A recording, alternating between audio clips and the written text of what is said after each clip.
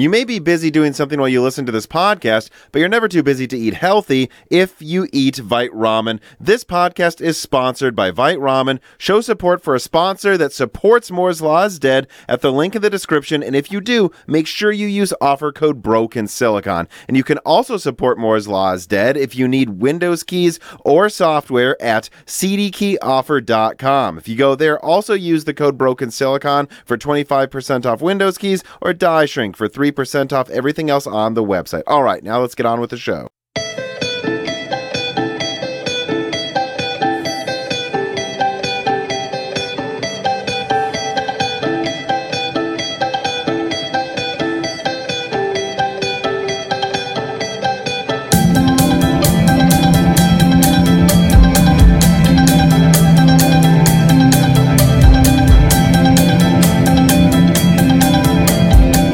Welcome to Broken Silicon, a gaming hardware podcast. I am your host, Tom, and I am joined today, as I looked back, it has been since 2019, 2020, 2021, now 2022. Good Lord, that means it's been 4 years. Yeah. David tends to come on for an end-of-year episode where we look back at all of the news from this year, maybe look at forward to the next year a little bit. And I love doing this with you, David, because you're such a different channel than me. So yeah. I feel like, this can only be an interesting conversation from two entirely different tech channels looking back at the previous year. But I guess I've already said your name. Introduce yourself, please. I'm David. Hello. I make different tech videos.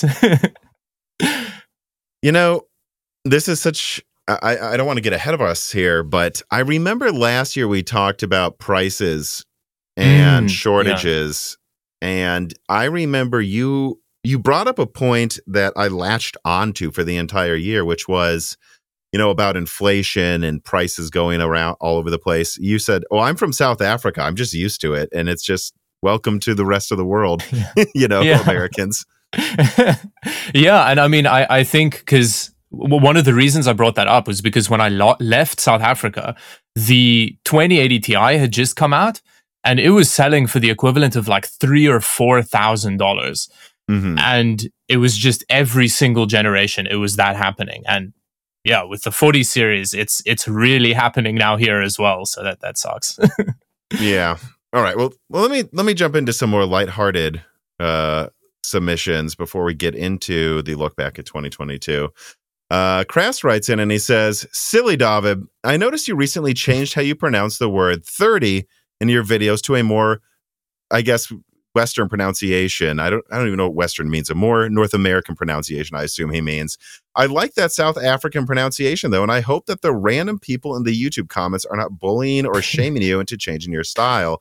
I think that David-isms like Back Alley Knife Battle and 3060 Scumbag Edition, Loser, Nitro Suckface are hilarious and one of my favorite parts of watching your channel. Keep being you." And let me tell you, I know it.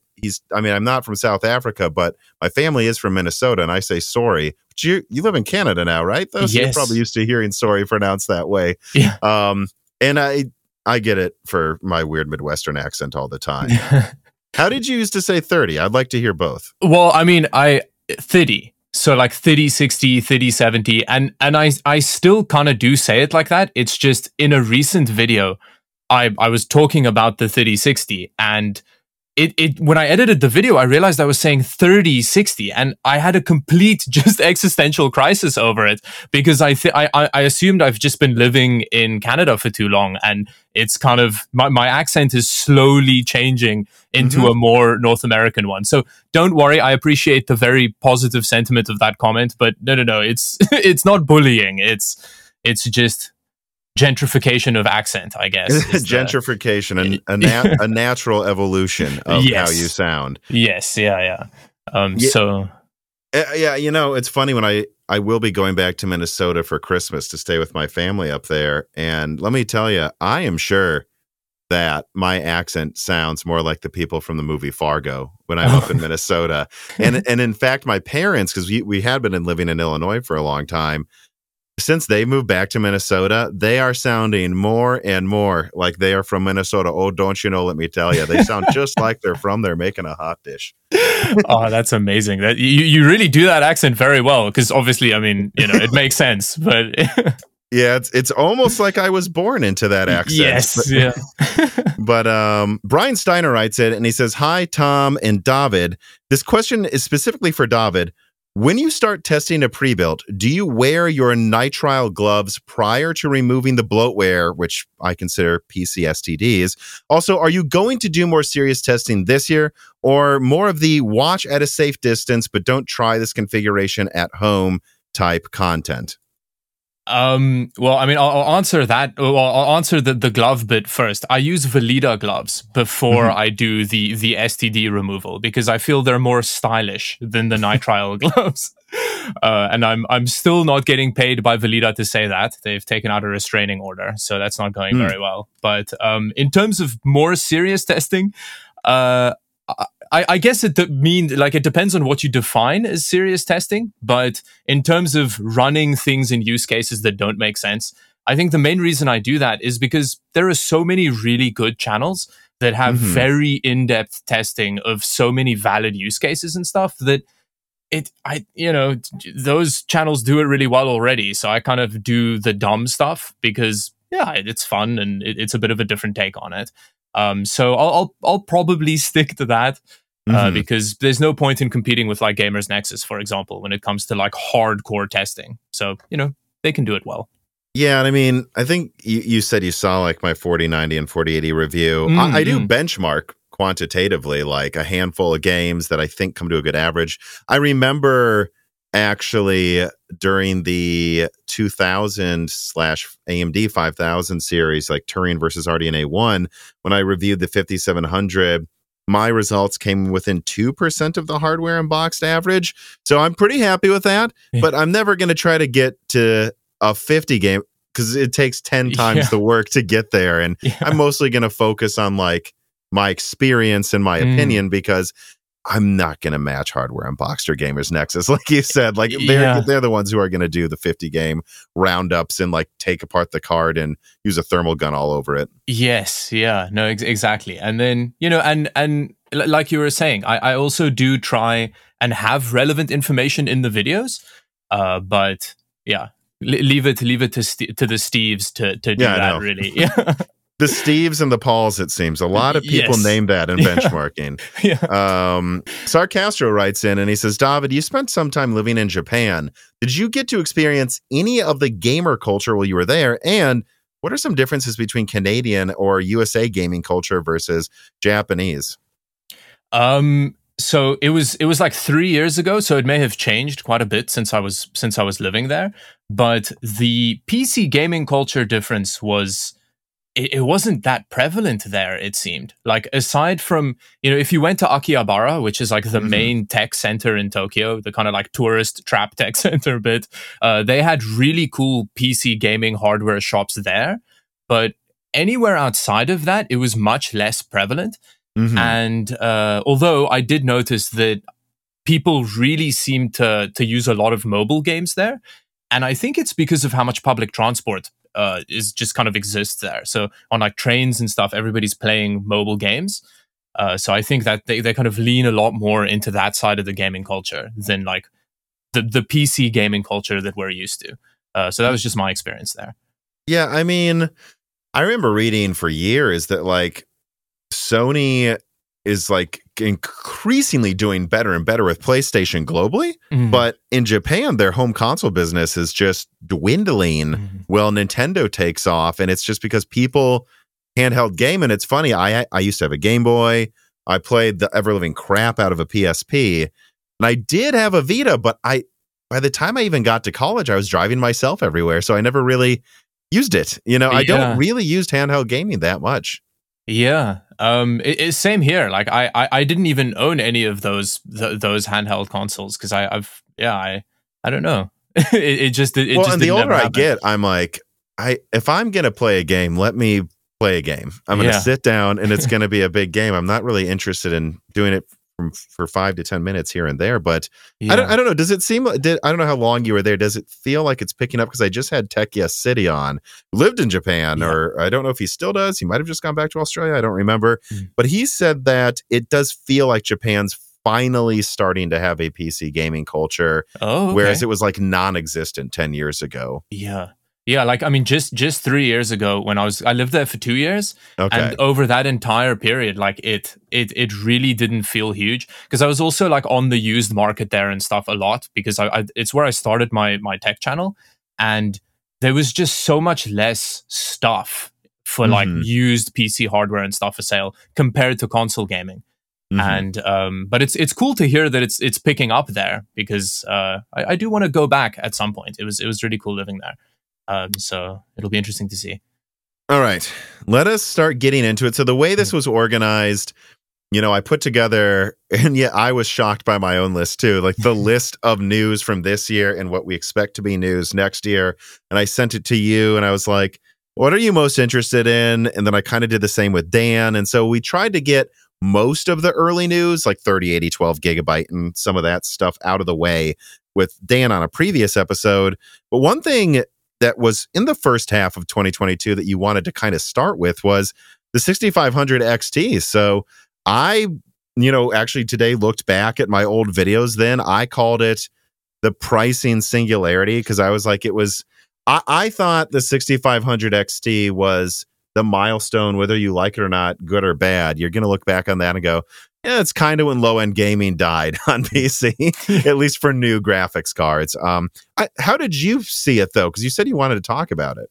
Well, I mean, the main thing that outraged me about that launch was that that was when AMD started removing the H.264 encoder off of their lower-end cards, which really bothers me. I really like, how much does one of those cost to put on a GPU? Sure, on a PCB. Like, surely it can't be. It's not that big a price saving, and it's just such a useful thing to have because the 6400 also doesn't have one on, and it just really, really agitates me. So that was the main reason I wanted to talk about it because, yeah, I want an H.264 encoder.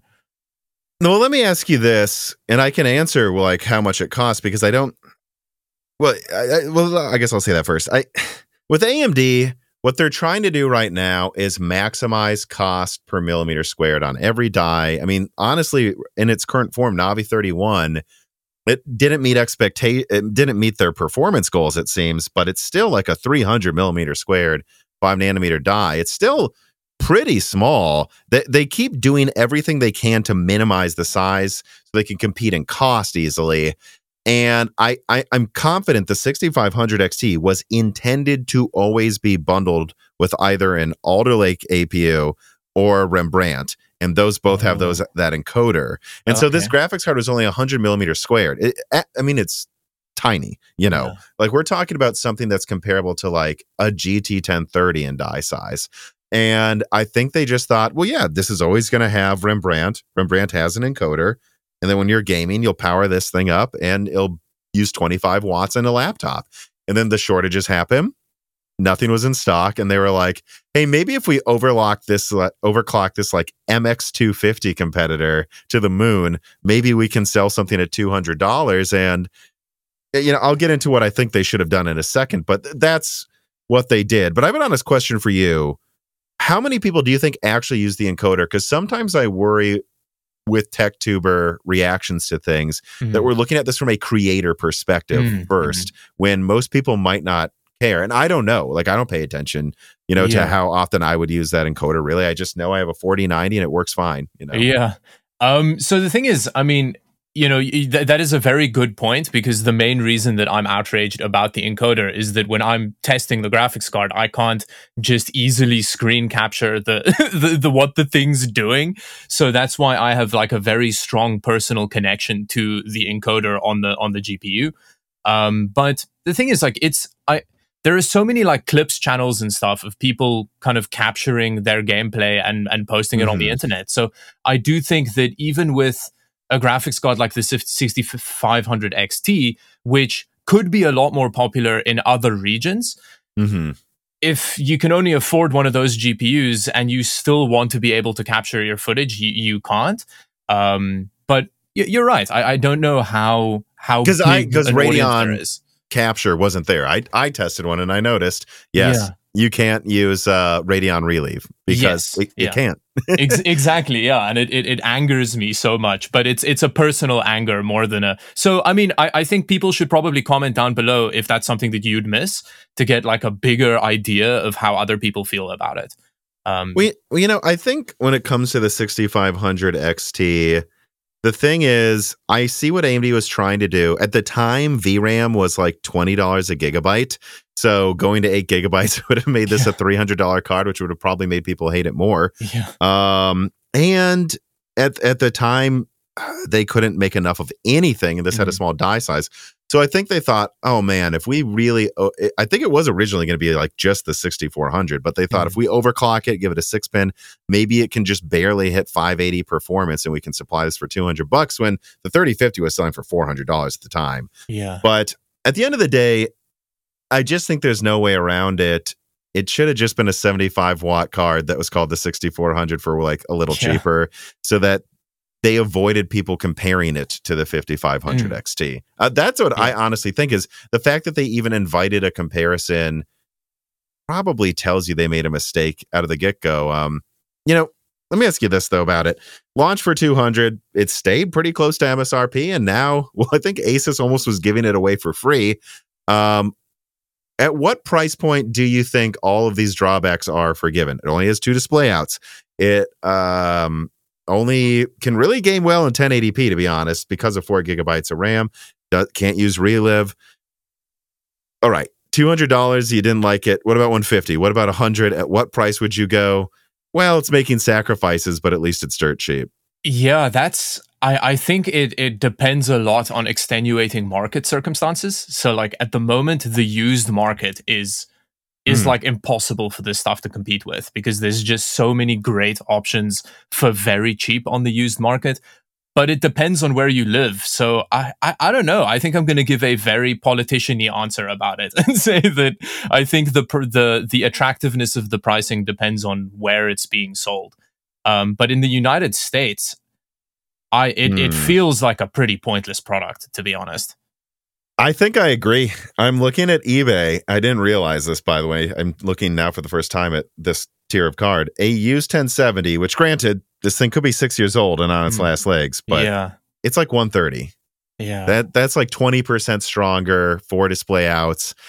I have to agree that I think I made the argument at the time, and I could still make it now, that back then it made sense since your alternative was like a $400 1650.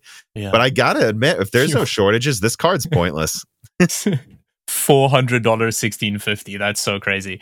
Exactly. And so that's why I didn't hate it, because I was like, well, it could be worse. At least someone's trying to launch anything for a price that's not insane. Yeah, and if your PC exploded, at least you have a stopgap kind of thing. Yeah. Which that happened to a friend. His 480 broke, and then he got a 6500 XT, and it was either that or he get like a $1,000 6700 XT. And the funny thing is he got the 6500 XT, and I was like, if you get that, give it a few months. He gave it a few months.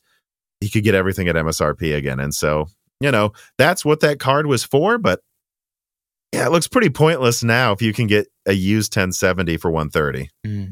No, definitely. All right. Well, let me move on to another story here, which I guess we'll just jump into this whole can of worms. Intel Alchemist. So I looked back at my videos from then, and let's actually start from your perspective. What were your expectations for Alchemist to your best memory in the end of 2021, before I think it was even called Alchemist, to my understanding? And early in the year, what were you hoping? And I don't know if you're still optimistic, but if you aren't, at what point did you lose all hope? Like, what were you hoping for last year? And when did it become clear to you this thing wasn't coming out on time and was going to miss performance? I mean, I was very much just, please let there be a graphics card. That was basically the extent of my expectation around it. Like anything that was available would have been good. That because it was, that was in the dark depths of the Skullpocalypse. So it was, my expectations were quite low for it. And yeah, I don't know. It was pretty early in the year that it started becoming clear that it kind of, there were rumors that it was just going to be canceled completely. And I think that's actually one of the things that we were talking we've listed for later, but that was really disappointing because I was excited to see what was going to happen there. And in terms of lost hope now, I've actually lived with an ARC GPU. That's right. I saw some of those thumbnails. Yeah. Yeah. So, and I've on Wednesday, I'm launching my video of my month-long experience with the A770, and I am actually much more hopeful now about the Intel GPUs than I've been at any point, because I think the hardware is really good, and the kind of driver situation around it is getting better very quickly. Like, just a couple days ago, they launched a driver that almost doubled like a lot of older game performance and stuff. So they're very much working on making that GPU viable. So I'm pretty hopeful about those GPUs as of today. About this thing? Yes. Yeah. Is that the 770 or the... Yeah, I got the limited edition. I will say the build, even though Gamers Nexus hates how they designed it, I have to say it feels good. It does. Yeah, it's nice matte rubber, and it looks nice as well. Temperatures are fine. It's not particularly noisy, and it looks like a nightmare to open though. It's one of the few graphics cards I haven't opened because it just looked like such a pain. Well, so that was a card I just haven't had time to get to testing this year. I'll probably test it in January, and I don't really mind because, frankly, the card didn't even work when it came out, so I might as well test it after launch and see if now it works. Yeah. But what would you compare it to in performance then now? Because they tried to act like it was, I mean, a lot of different things, and it, on average, kind of lost to a 6600. I mean, what do you find it's performing like now on average? Well, so for the kind of like month-long test, I didn't actually compare it to any. I had a 3080 in my home gaming system, which I took out and then dropped it in, which is a very unfair comparison. But in terms of subjective gaming, like it was fine. Although I think, and I haven't actually done particularly comparative benchmarks with other similarly priced GPUs with the current drivers yet. Because I think that should be quite interesting. Random Gaming in HD did a lot of testing on that, so I'd go check out that video to answer that question. Yeah. But let me ask you this though: is it just that you're coming from zero expectations? Because I have to play devil's advocate against ARC actually, and remember, I'm the person who was like super excited for it all 2021, like. Anything less, I think, than like a 3070 competitor, it has a die size the same size as a 3070 Ti, actually. Oh, okay. Wow. It's the same die size, and it's 6 nanometer instead of 8 nanometer. It's so... That's true. Intel and it actually came out in their earnings. They're losing money on these cards when they sell them. So this is not sustainable. So I don't know. From my perspective, being able to turn on isn't a lot. I demand more from NVIDIA and AMD, and I'm just worried I would be an Intel fanboy if I didn't tell Intel, you got to play with the big boys here. You're a bigger company. Like, what's going on? And so I don't know. I mean, I guess what you would say is it's working now, though, right? Even though you're not sure what it compares to. It's a functional GPU, which I kind of think... I mean, I completely agree with you about that whole thing of like being easy on them because they're new in this specific space isn't necessarily fair, you know.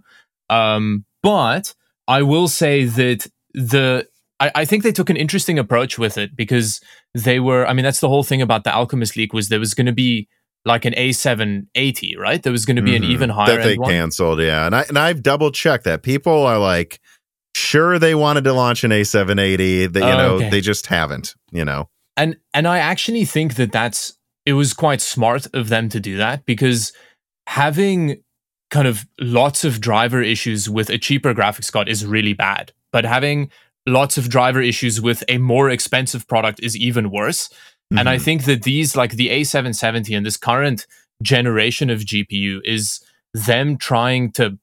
It's almost like beta testing, right? Like you're getting a driver ecosystem working just on internal testing. I don't know anything about how this works, but I can imagine it's quite difficult. Like you need like real world use case to see kind of what happens when David does something stupid with it, and then how are the drivers going to react to that.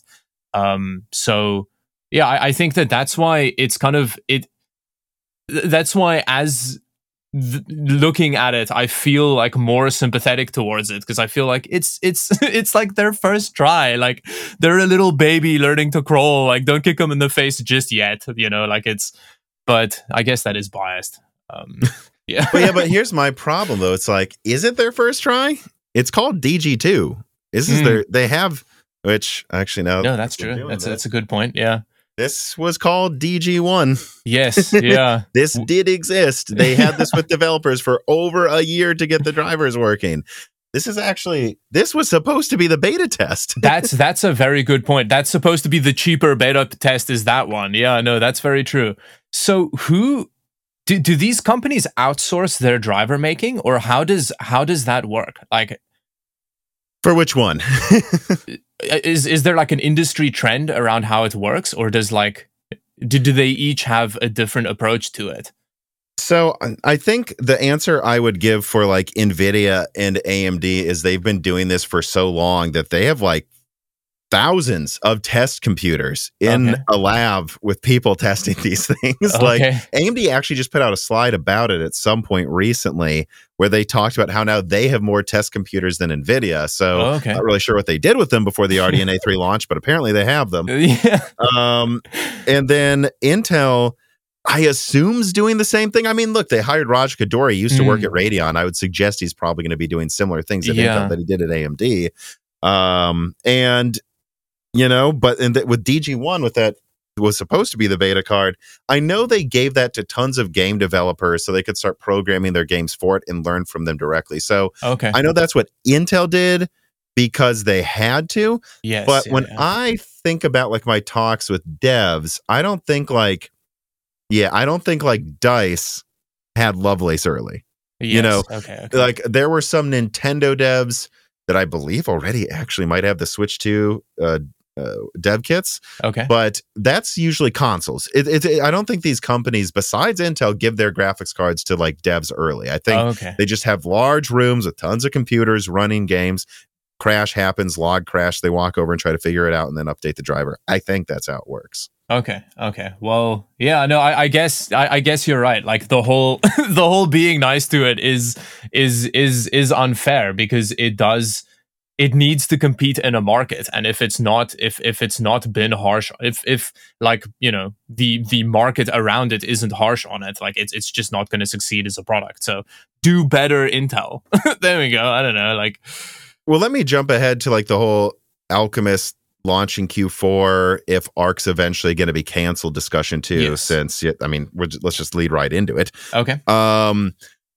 Like, I'm trying, like, so my understanding is that Intel doesn't have any new dies launching next year. That what that we have now is what they have, and in fact, I've had it suggested they're not even producing more cards. That they made like 4 million cards at the beginning of the year. Actually, we know they have. Gamers Nexus took apart their card, and it said the manufacture date that I leaked. So they made 4 million cards in February. They sat in a warehouse somewhere. And then they finally sold them in November when they thought the drivers were even half working. And because they're being sold at cost, they're not making more, because this is Intel's financials aren't good. They can't sell things that don't make money.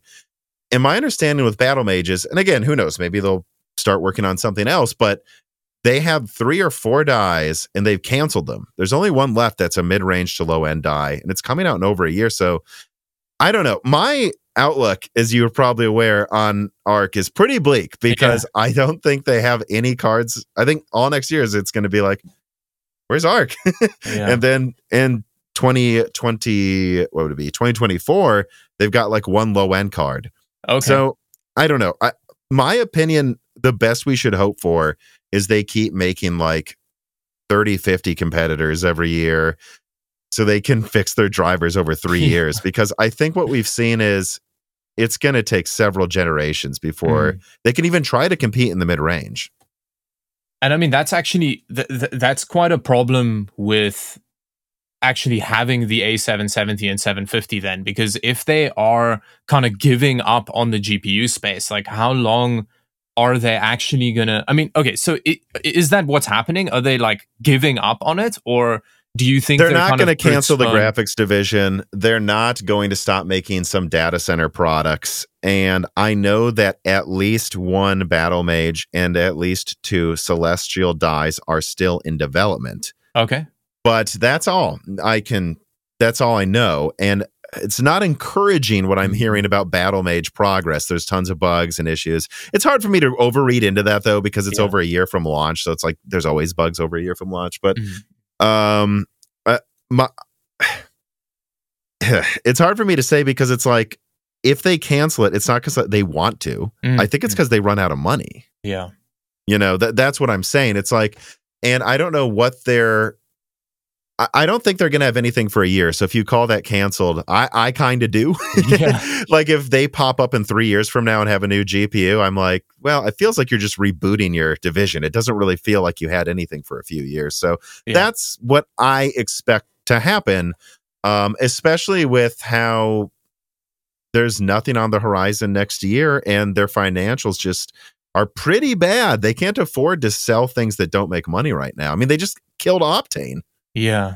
I mean, that doesn't bode well for the driver development either, because if they don't have money to support the product, like if they're just not going to support the existing products as well, which really need work, you know, like the drivers do need to keep, like that's one of there's like a big promise element of like, is the driver ecosystem going to continually get better?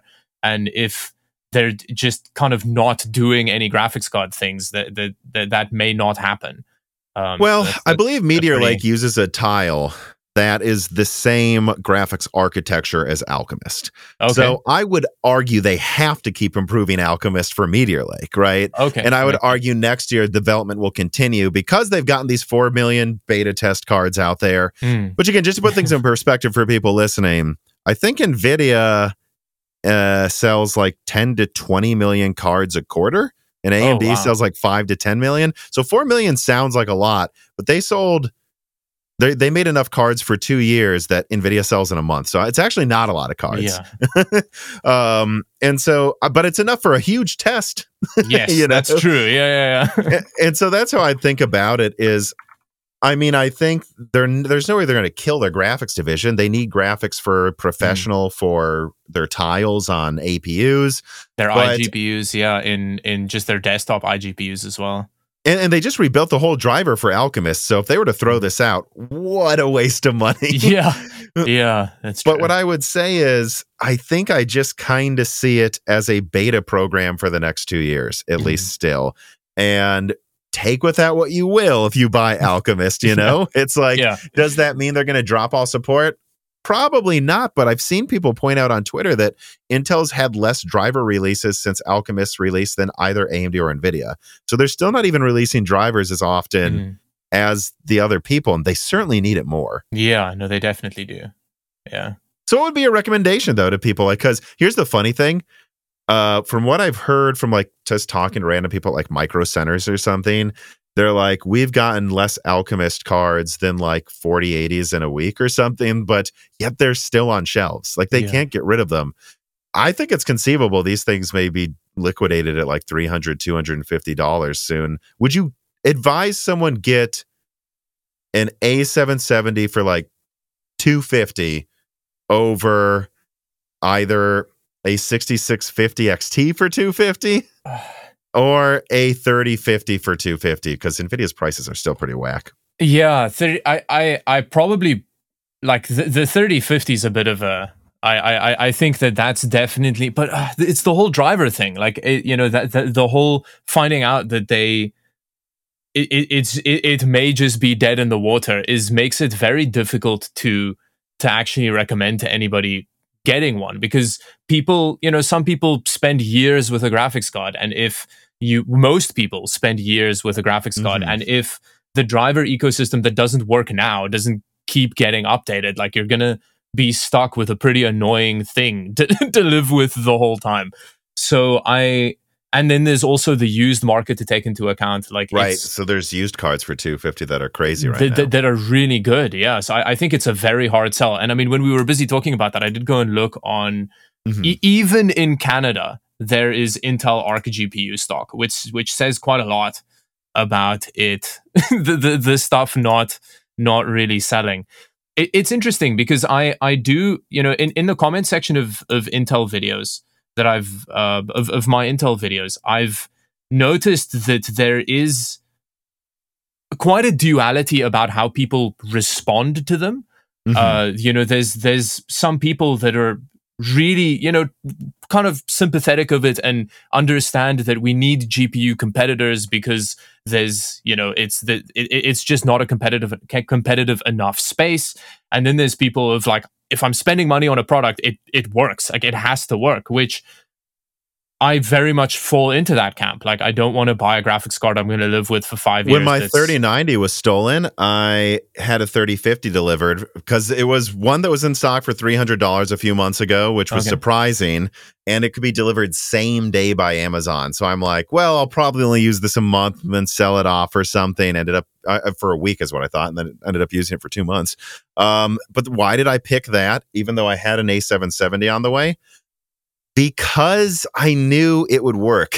I could use it to render my videos, you know, and that was worth any bad price performance relative to an ARC card. Definitely. And that's the thing, like the month-long test I've been doing with my A770 has not been in my work system because I wouldn't want to use it there. I'm scared to put it in my work system because I've heard people say it's bricked Windows. Oh, okay. That is scary. Yeah. It's probably very rare, but yeah. But I will say, 2 months ago, I put an A380. I was like on A770 launch day. So I was using the same drivers as the A770 at launch, and it couldn't boot up half my games. It sounds like it's improved since that, based on what you're saying, right? Yeah. My gaming experience, the only game I had a problem with was Stalker Gamma, but it's Stalker Gamma. Like, obviously there are problems with it. I don't think that's necessarily the A770's fault. Everything else ran surprisingly well. And that was even on a 34-inch ultra-wide, so 3440 by 1440p. It handled a lot of games pretty well at that resolution. So I was surprised at how little I thought about it being in my system for the month. Well, I'll tell you this. I'm sure your averages are higher than if you would have tested it on launch day. And I was told by somebody that a lot of the launch day performance was bad because they literally had a frame rate limiter activated on half of the games at launch, because if they didn't limit the frame rate, it crashed. And I'm like, what? And that's why we saw what looked like CPU bottlenecking half the time. It's because they were literally driver limiting frame rate in certain types of engines or something. Yeah. Well, so let me ask you this. I have my own answer to this question. But I want to know yours before I go. What would it take then? It seems like you're tepid to, recommend it to someone because it's not you. You're recommending it to someone else, so you care way more if it works. What would Intel have to do to give you confidence that,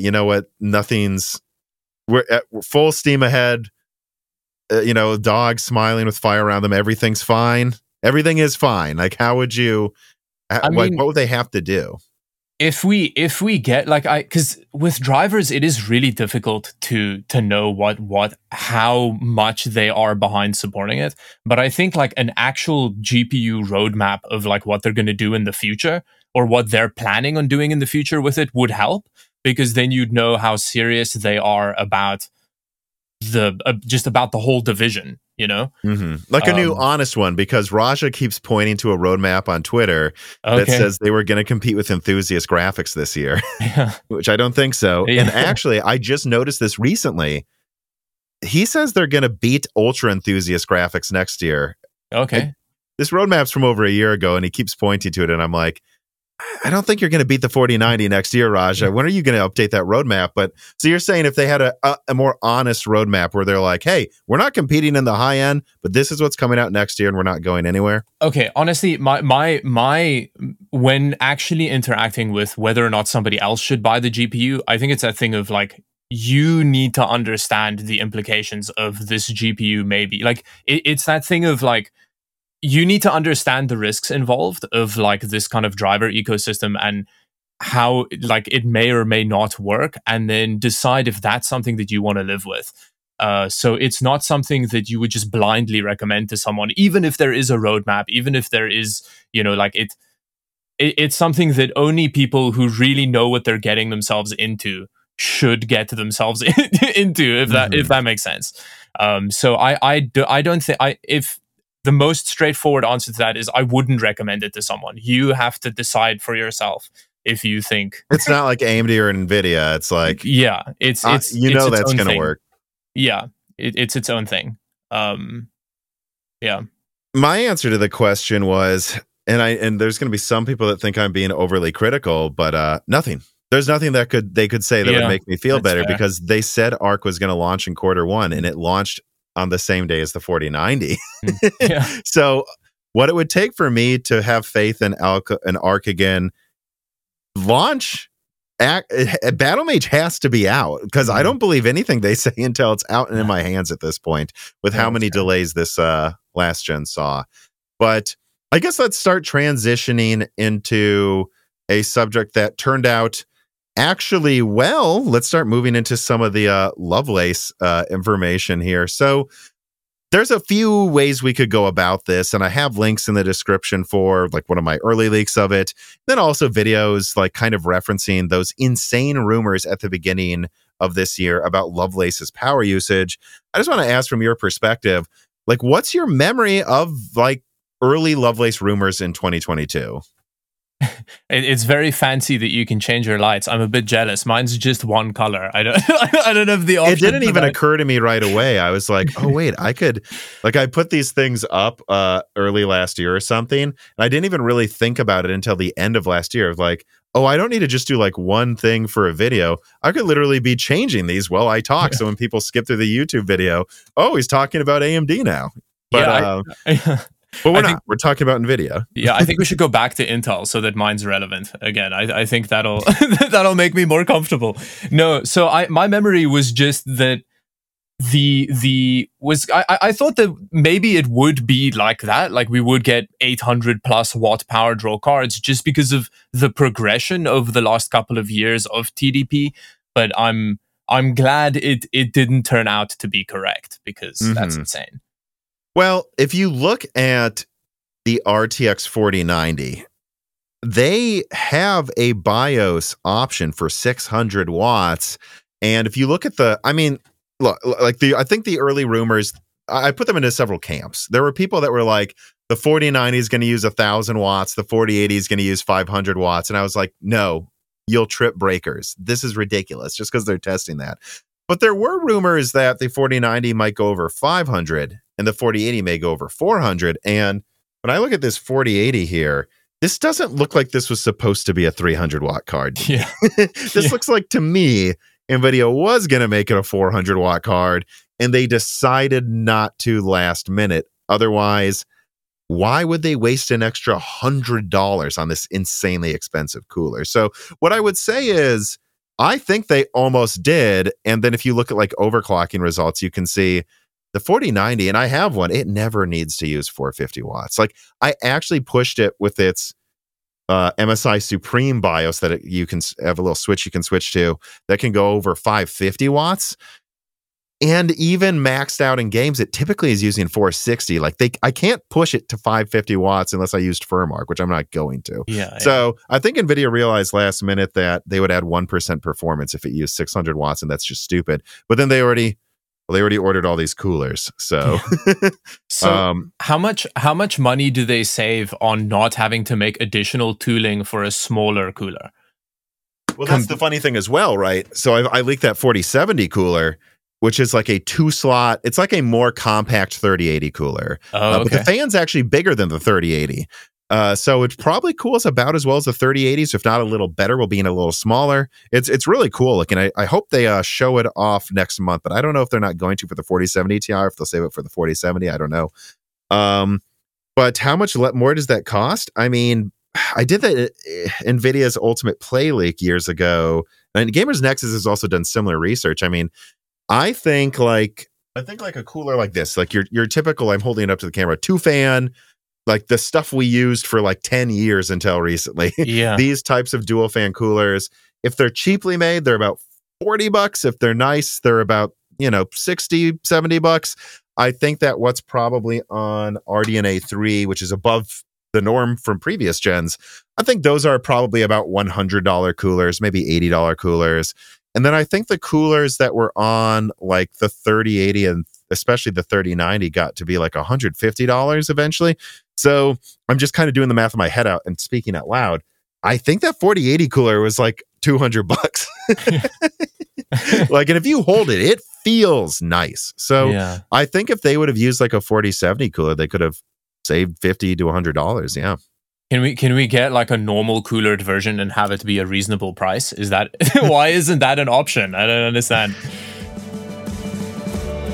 I don't know about you guys, but over the holiday season, I tend to eat extra calories, and Jessie here is no different. She's probably about to go eat that bone right now. But Jessie's a growing girl. She eats as many calories as she can get, and she's also a dog. She doesn't really think about if any of those calories are healthy, unlike probably most of you humans watching who are about to go back to work after the holiday season and want something easy to make that hopefully will help you get off some of that holiday weight. If that's you, consider getting Vite Ramen. Vite Ramen is a sponsor of this piece of content, and Vite Ramen is an American company that crafted a protein and nutrient-rich meal that takes minutes to make without sacrificing taste. You can use their classic packages that make it easy to add protein and ingredients of your choice, or the new Ramen Go packages that let you microwave something quickly if you really only do have a 15-minute lunch break. And Vite Ramen has been an excellent sponsor of Moore's Law is Dead for over a year. They've been good to us, so if you're looking for something like this, be good to them. Click on the link in the description and use the special New Year's Eve holiday code Moore's Law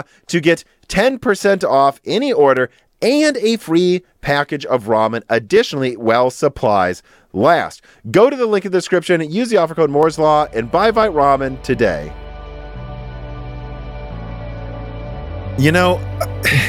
I guess let's get into this too. Like, let's just continue with the Lovelace conversation.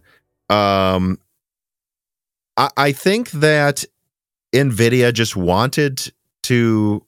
Well, what do you think about it? Like, let me dominate the conversation too. Like, well, this is a look back at 2022. What did you think about the 4090, 4080, and 4080 12 gigabyte announcement that happened in whatever it was, October or something? Like, what were your thoughts when you saw those prices? It was partially expected because of how the market's been going lately. It was very disappointing though. I think it was so. I kind of shared the main sentiment with I think a lot of the community about how everyone was really outraged about the 12 gig because it is just such a scumbag move to have multiple versions of the same GPU and then call it multiple versions and then call it the same name. But the pricing was just so sad. $1,200 for an 80 card feels really wild. Mm-hmm.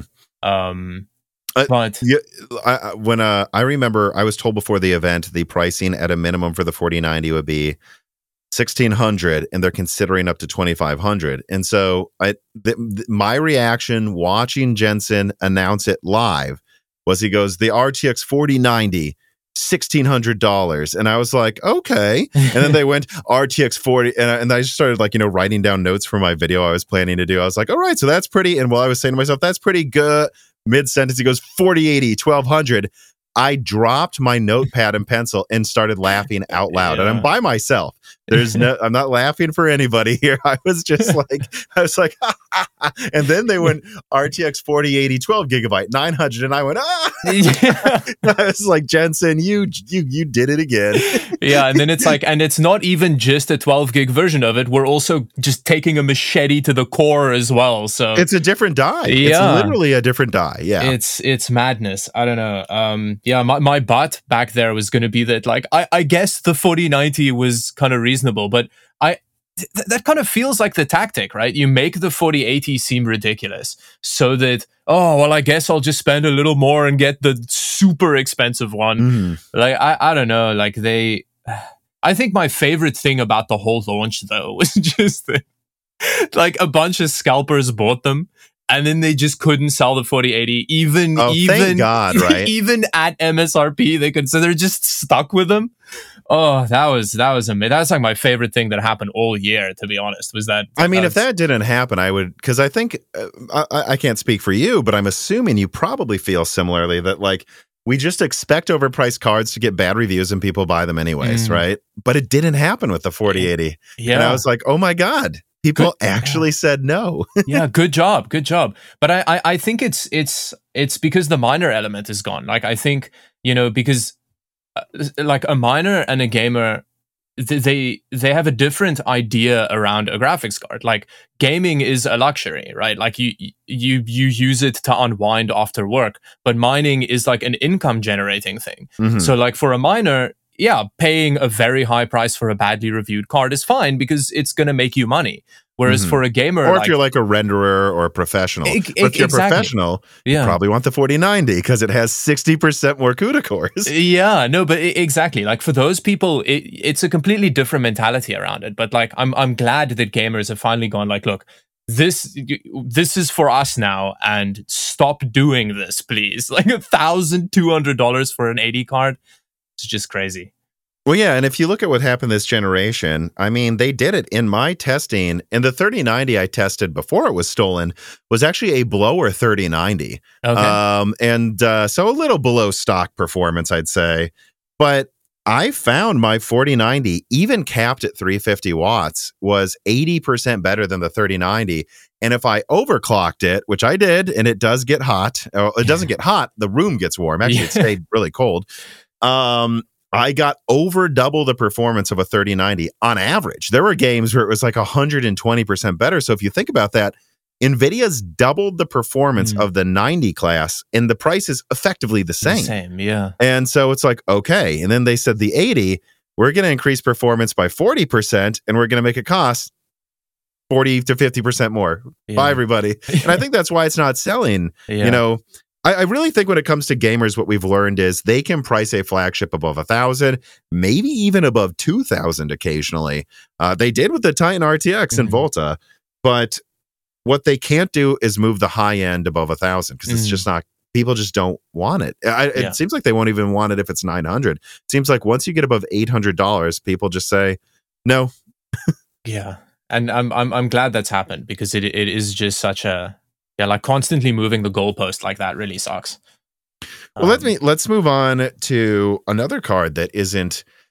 Well, look, I'm told it's outselling the 4080 by a decent amount, but it's not selling out. I don't think it's selling as well as AMD wanted it to. I'm talking not about the XTX, but I'm talking about the 7900 XT. So, what do you think about the 7900 XT? What do you think about the XTX? And actually, before I even say that, what were your expectations for RDNA 3? Because they showed slides saying it was 50 to 80% better. Yeah. So, I mean, the thing is, those presentations are always wrong, though. Like, I feel like it's kind of standard for... I'm not saying it's right or correct or fine, but I just feel like... But are they? Because they were dead on for RDNA 2. And with Zen 4, remember, they said... greater than 15% performance, and it ended up being like 30%. So every AMD presentation before now was accurate. Oh, okay. No, then that is very outrageous. Yes. So like I whenever I watch these presentations about any new product, I always think just like, none of this means anything. But I guess that's just kind of yes. But considering that they have been very accurate before, that is, they should have kept doing it because it just erodes consumer trust with that kind of thing. But in terms of the XTX, like it's like both the XTX seems more appealing than the XT just because of like its performance relative to like the NVIDIA GPUs. But I don't know, like they're both still quite expensive cards. Like, Well, yeah, and the XT is 25% cheaper than the 4080 while being 25% weaker. So I don't actually think the XT is that. It gives you more RAM. It's not too big to fit in your case, but I honestly think the XT is only slightly less dumb than the 4080. Yeah. I mean, is there any kind of price drop on the horizon for 4080s, or is it just going to stay 1,200 forever? I mean, I think there's no prayer that they're dropping the price like next week. First of all, it's the holiday season, and they didn't actually ship that many cards. And I think they're learning that, this might actually work as an upsell to the 4090. Like, they've made so many 4080s already, so eventually they're going to have to sell them. But let's say they've made 200,000 4090s and 50,000 4080s. Well, the new dies they've ordered to be, manufactured into cards from TSMC, I think they can switch over capacity. So they could say, you know what? We're not making 4080s anymore. They'll be hard to find. No one really wants it. And the 4090, we're just going to make twice as many as those. I think there's a chance they may just do that, and you tell me, can you see NVIDIA dropping the price on anything a month after launch? Yeah, because it's like admitting that but I mean, to be fair, they did back off on the 12 gig thing, at least just the naming structure around it. So, maybe there is, maybe the business monsters behind NVIDIA actually kind of, I don't know. I think we're going to learn that soon. I think what we're soon going to learn is if NVIDIA thinks they can get away with something or not, because from what I've heard, despite what some people are saying, the pricing has not been decided on the 4070 Ti.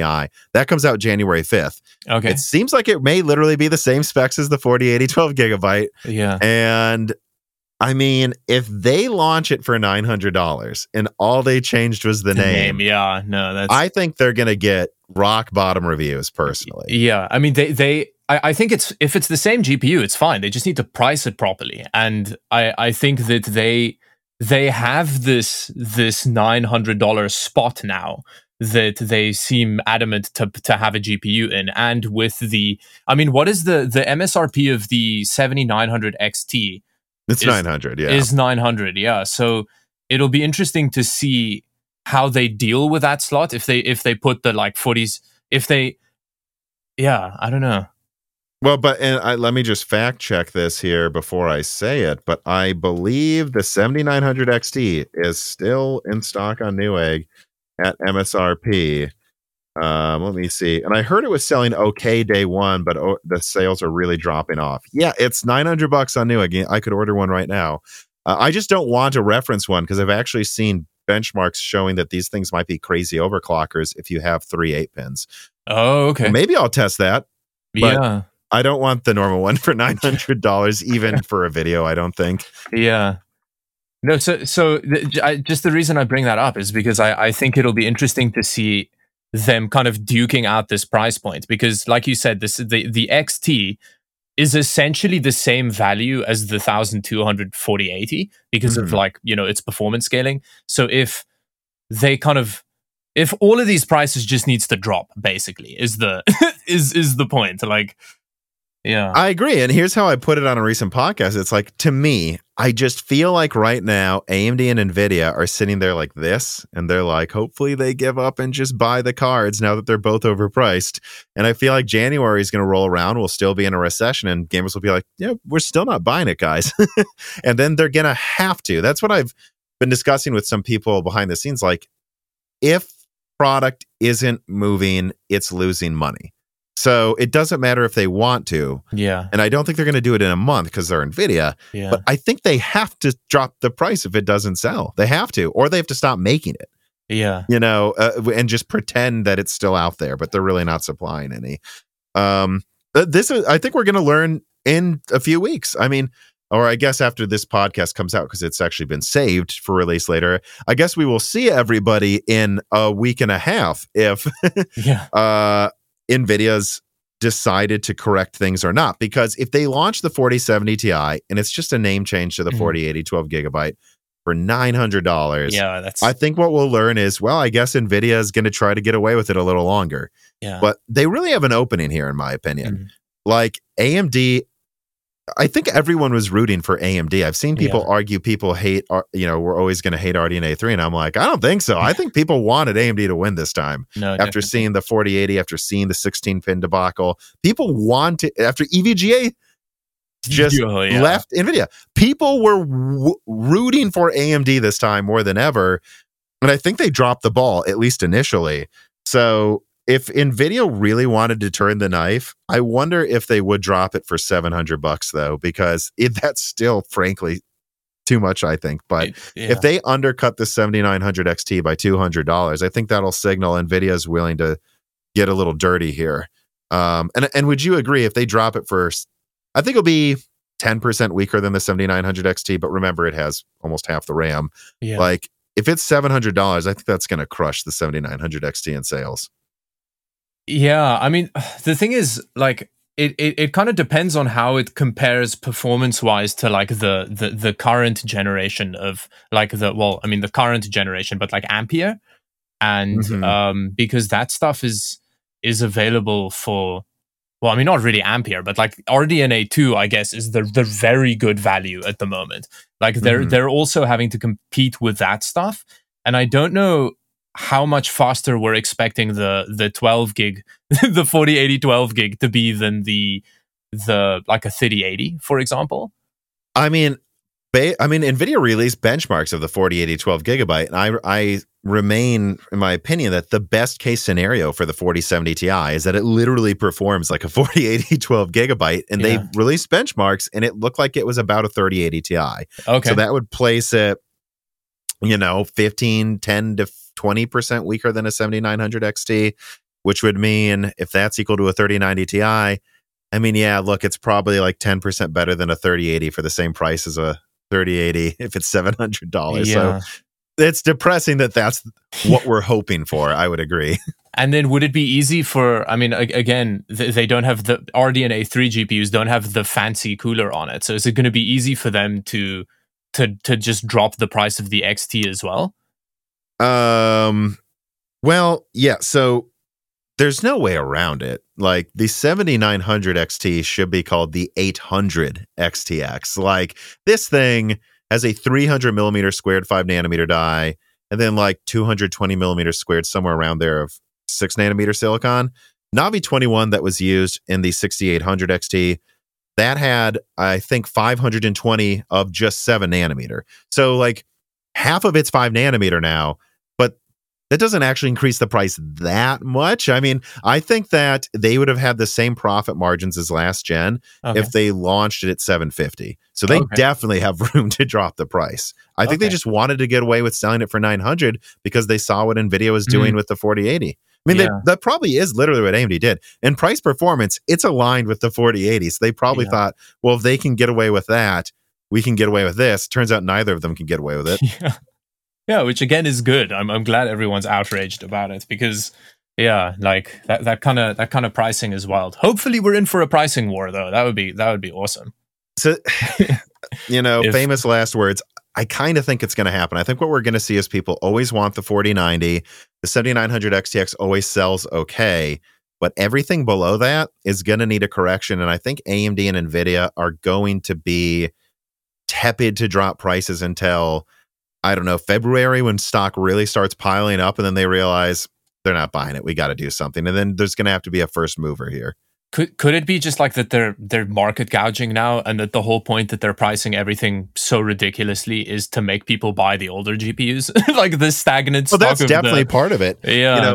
If you go to AMD.com, the 6950 XT is $800. So, yep, they are trying to avoid that. And actually, I've heard that the subsidies NVIDIA was providing to distributors to sell Ampere below MSRP is gone. And I actually saw a pricing sheet to the day that we're recording this to a retailer.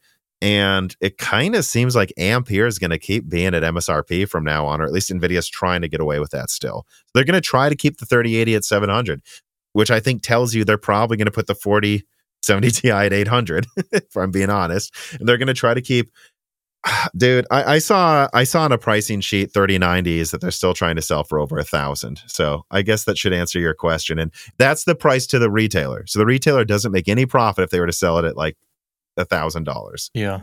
So the moral of the story is buy a used graphics card, because then Or they RDNA don't 2. get any money. Then they don't get then Greed Video and art, like they don't get any money. That's the best part about it, about buying the used one, because then they have to drop prices, and then good, I guess. Well, the funny thing, I think actually the best performing video I had this year, I guess I haven't checked, but this one did really well, was, hundreds of thousands of views, a video I did about the Ampere oversupply that I leaked. Hey, NVIDIA's got too many cards. Prices are going to crash. And this was actually when a couple of big YouTubers were saying, prices aren't going to crash, buy now. And we saw what happened there. I think this brings up an interesting way of framing the whole oversupply price crash discussion, which Swiggles writes in and he says, hey, Tom and David, would you guys have ever expected this year to go like this? We all thought that there was going to be some sort of crash eventually, but the beginning of this year started with some of the highest GPU prices we've ever seen. And by the end of the year, I got a used 3090 for $600. Yeah. Did you think it would start and end this way last year? Honestly, like I try and just go with the flow with this stuff. Like I'm not much of a speculator with this stuff, to be honest. Like I didn't make any videos about, where I think stuff is going, because it is all so all over the place. So I've kind of given up on that, to be honest. But I did not think you would be buying a used 3090 for $600 now. That is an amazing deal, Swiggles. That's congrats on your card. That's awesome. Don't let anyone steal it. Yes. Mine was stolen. How was it stolen? What happened?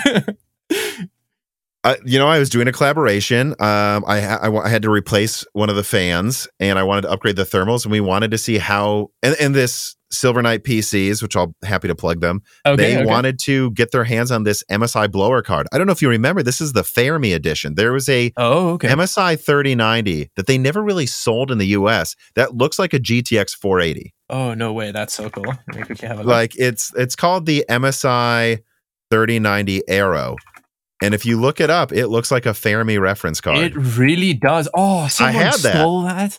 Oh, I know. That sucks. And so they were going to upgrade it, and they wanted to get their hands on it because it was never sold in the US. I don't know. I think it was just a GPU-shaped box. It was a interesting color, the box, but it's not like I had an exposed graphics card box it was in. It covered it up with tape. So yeah. I don't know. That's the worst. Someone stole it, and it happens. Oh, I'm so sorry, because it's even such a cool version of the card. I know. I thought it'd be a goofy card to keep around, right? Yeah. Could you cook with it? Was it? Did you interact with it much? Or? That's the interesting thing, is it was better than Fermi's cooler, because you look at it, that's just like a giant, like copper coated heatsink or something. So it actually. No, it didn't get that. I tell you what, awesome. If you were gaming at 350 watts and you touch that, that's an exposed giant heatsink. It would be hot, but I don't think hot enough to cook. Obviously, if I were to run Furmark at 400 watts, I could probably get anything to cook something. But yeah. Fair, yeah. Oh, that's such a shame. I'm sorry about that. Yeah, but that's what happened to it. So, and I got it for $800 in like July. And so Swiggles, watch it, but no. So you didn't expect that, though. You didn't expect the 3090s to be half their MSRP on eBay. No, that's wild. I guess what I'll say is I am a bit surprised how cheap some of the SKUs are getting, but I get to claim and point this out. I had Daniel Nenny, the founder of SemiWiki.com, on about a year ago.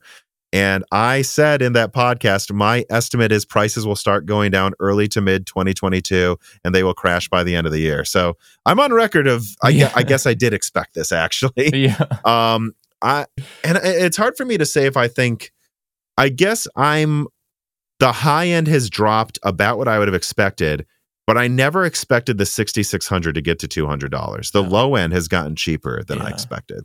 It's awesome. You can get such, like, the AMD GPUs, even new. Like, I bought a 6700 XT the other day for like not very much money new, and it's such a good card. Like, it's so much power, and that's not even in the used market.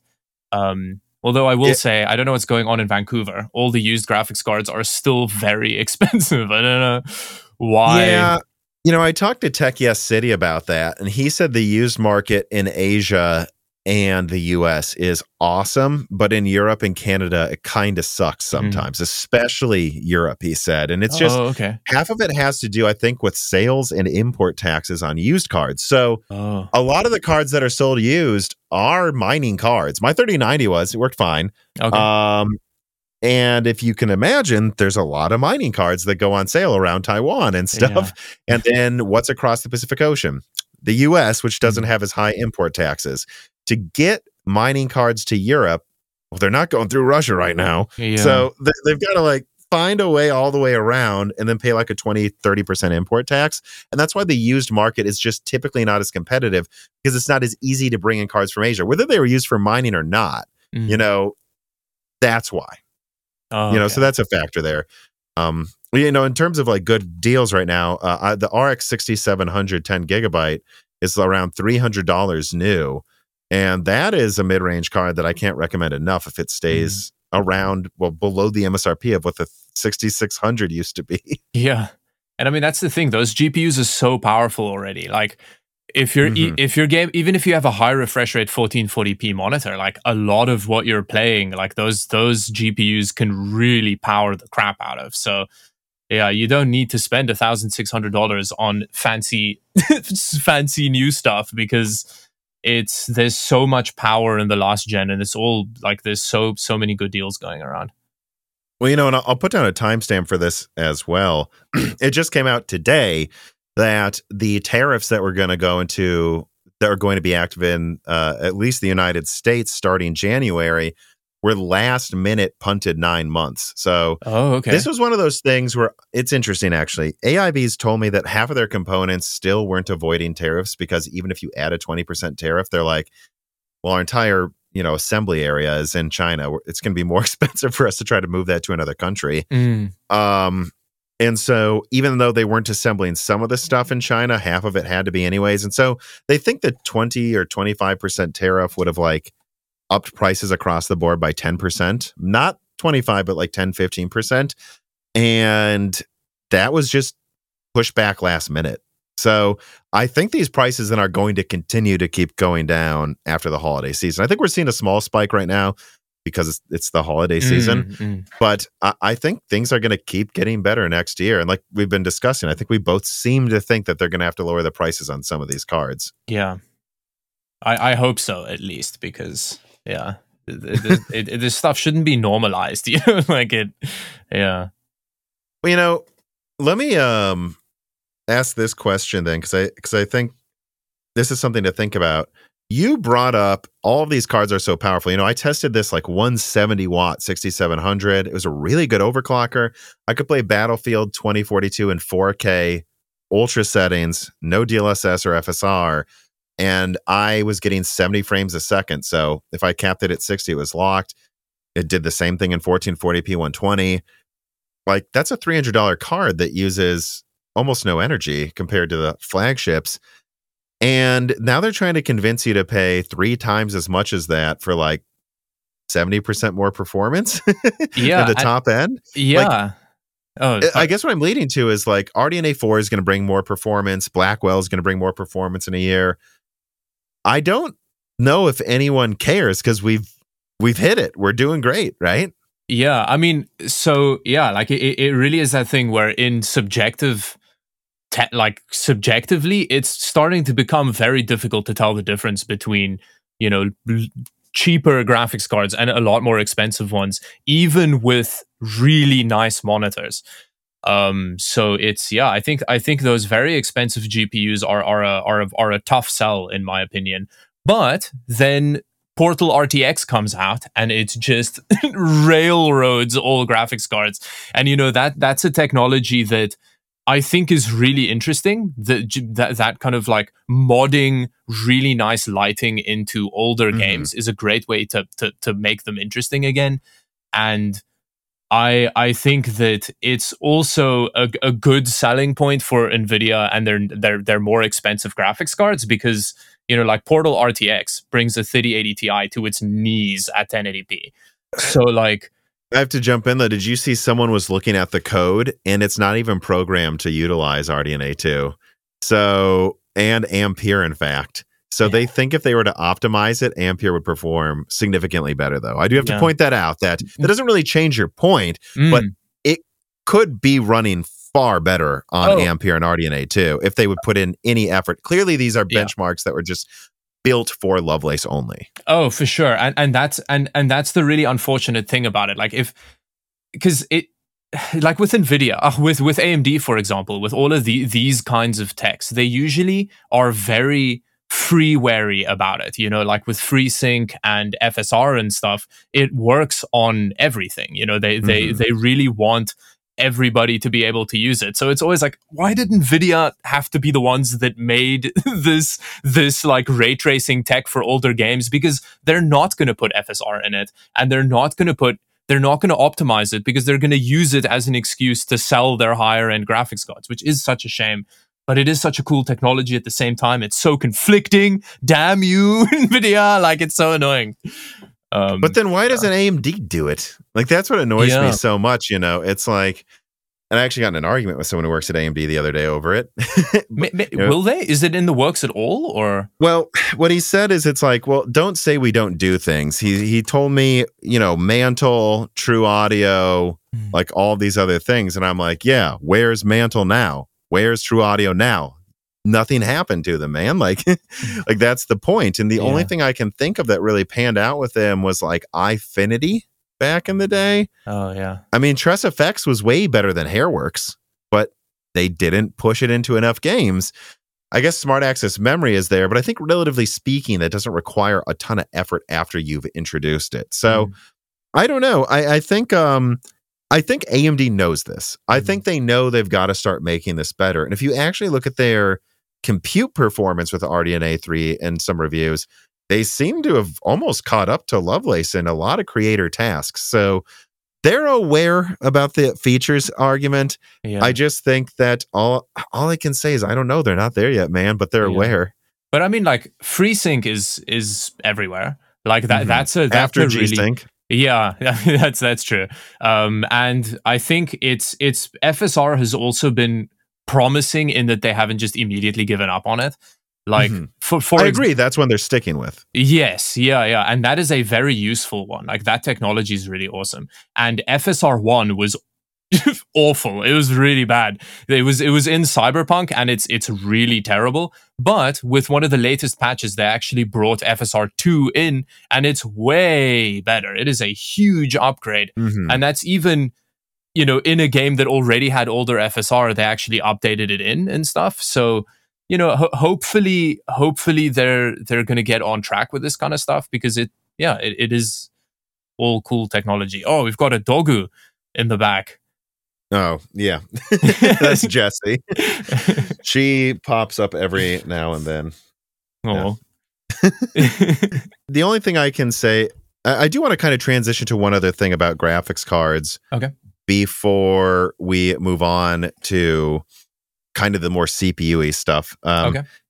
I really do think, and I've had this discussion with a few people now, but like, and I just put out a video called, you know, about if AMD can fix RDNA 3.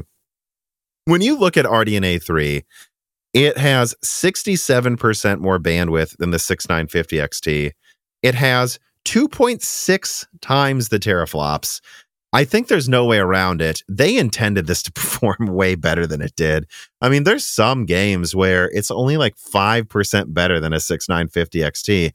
I don't even know how that's possible unless like they're just running RDNA 2 code on an RDNA 3 compute unit.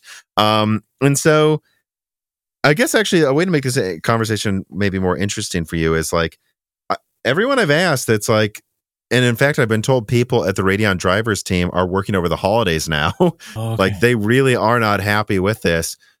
What would AMD have to do in terms of a driver improvement for you to say, actually, the 7900 XT is okay to cost $900? Like, right now, it's around a 3090 Ti in performance.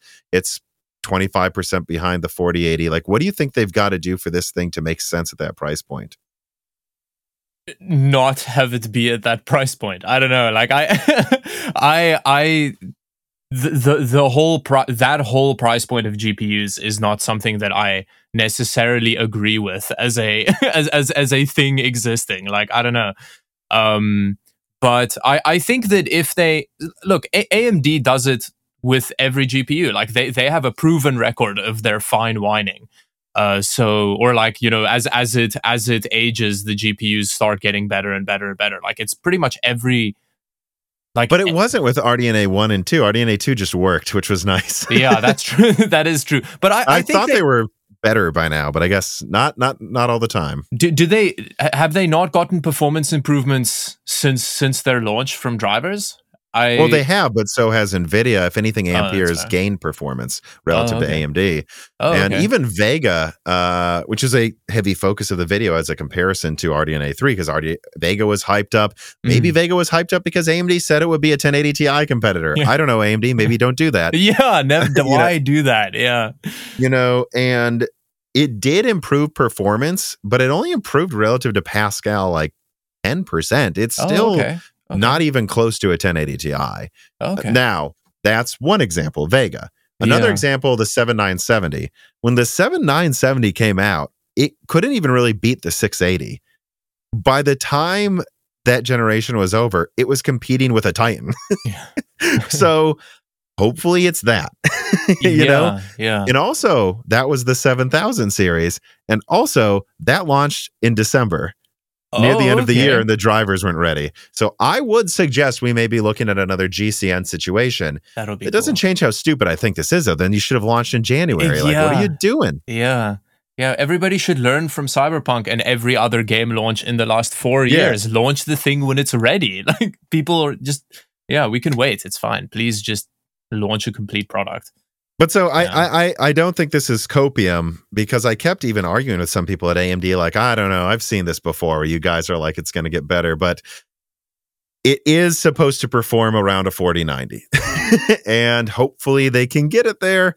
You know, and I think I agree with you, though, even if they did, like, even if the 7900 XTX gets close to a 4090 in a few months, even if the 7900 XT, you know, ends up getting somewhat close to a 4080, I still think it's got to be like 750. Like, they got to drop the price. It doesn't matter how good it is. I just think it's dumb at $900.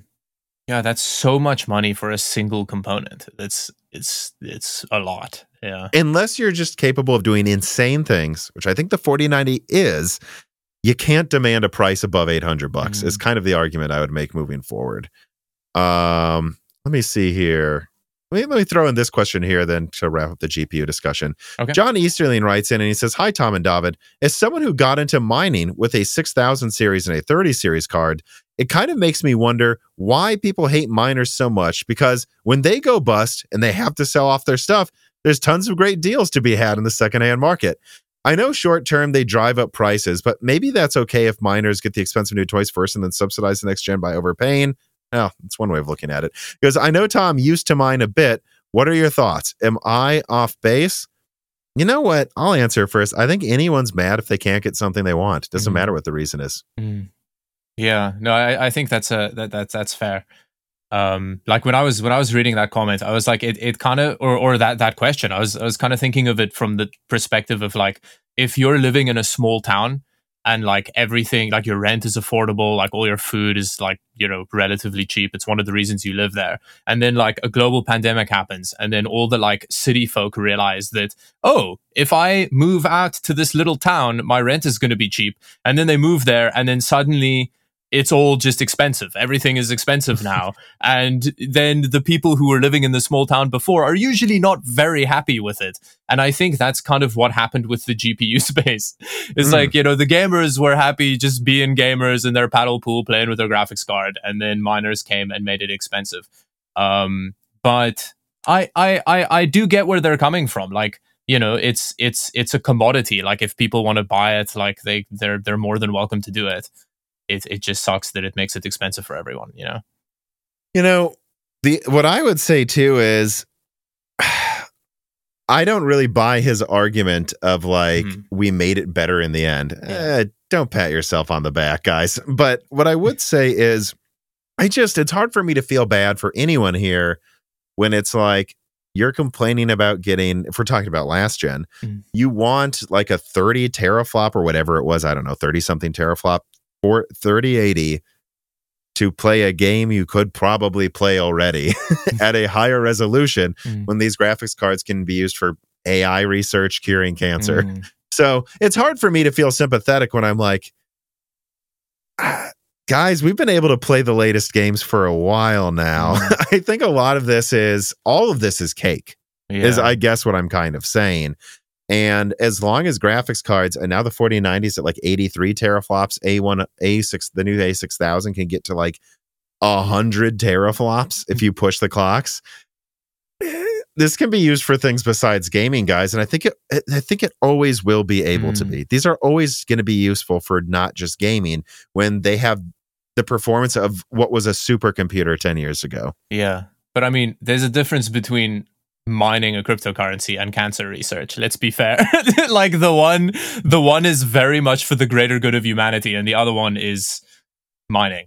So I guess that's part of it, but like I agree with you on that. Like, yeah, it's a GPU. If it's good for a thing, people are going to use it for it, you know?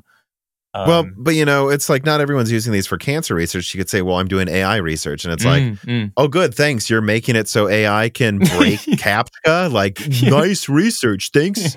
You know, like, I'm working on quantum computing. Oh, you're working on the thing that will make us all have to change how we handle passwords. And I'm not really sure what else it will be used for. Thanks for doing that. Yeah, for cyber warfare. Yeah. It's like, I think there's tiers of self-righteousness to what you use graphics cards for, is my point. And graphics and gaming isn't in the middle. That's all I'm saying is my point. No, exactly. Yeah, it's still very much a recreational thing. Like, and that's one of the reasons why gamers don't want to pay as much for them, is because it's a recreational thing. It's, you know, it's not that self-righteous. And I could make the argument, you know, there's a lot of people in Venezuela who are mining cryptocurrencies so they can even buy stuff. To be fair, I don't think most miners are in Venezuela. I think most miners are in a place with cheap energy and have plenty of money. But so mining isn't, like GPU mining is not viable at the moment, right? I don't misunderstand that. It's that's an interesting discussion in and of itself. I mined in 2013, like Litecoin and then Darkcoin, that later became called Dash. And it was totally viable back then. You know, I had free energy in my dorm room, and I went to a college called Michigan Tech. So that's actually, I believe, more north than Toronto, even though it's in the US. It's like at that upper tip of Michigan above Wisconsin. It's like up there. If you were to go on Tinder, you would match with people in Canada sometimes across the river. Let's put it that way. So it was cold, energy was free, and I didn't have a lot of money. I built this $400 rig with two 6850s and a 6870. And that was going. And then I had a couple 7950s, or a 7970 and a 7950, because they let you crossfire different cards back then, in my desktop. And that was it, you know, and I made like, I don't know, $15 a week or $20 a week or something, or eventually at the peak, it got to more than that. And then, you know, eventually I just had these rigs running in my parents' basement while I was on vacation. I remember that I like went on vacation and like brought the rig there. So if something went wrong, I could like call my dad or something. And then I sold them off, you know, and I built the new rigs in 2020 and kept them going till in 2017, and kept those going till like 2018. And it always just felt like mining became worth it again every few years, you know, and it was because of Ethereum. And I never built new rigs recently here because it's just not worth the headache. Like, it really does become a job maintaining like server stuff. And I just had like my 3070 mining at night or something. And which I always recommended gamers to do. Like, if you're going to overpay for these cards, at least make some money back at night. And now Ethereum's gone proof of stake, and they actually have. It's like 3 years late, but they actually did it. And I don't know. I think and cryptocurrency prices are down. And so I think for the foreseeable future, mining is just going to be it's viable if you have free energy, for sure. There's always some stupid coin to mine, like barbecue pig coin or whatever the heck. Who knows what they've come up with now. But and mining will always be viable for like Bitcoin because it always has to use mining, but you don't use a graphics card for that. So they're not really competing with us. In fact, Bitcoin mining ASICs, you are already, I think, on 3 nanometer. They make these 50 millimeter squared chips and they actually use them to test out the new nodes. So I could actually make the argument Bitcoin miners are helping us. Okay, that's cool. I don't think Ethereum miners really are at all, And right now it's unviable and it's hard for me to say. I know this was long-winded, but I just wanted to make it a complete answer. I think it's difficult for me to say how long this will last. And I think there's no way around it. During the graphics card shortage, you also couldn't get a PS5. PS5's in stock, guys. I don't think it was just miners. So, it's hard for me to say how much of it was miners because it definitely was part of it. And it's hard for me to say how long this will last. Does that make sense? Yeah. I think half of the reason prices are down now, though, is people really did buy a lot of graphics cards 2 years ago.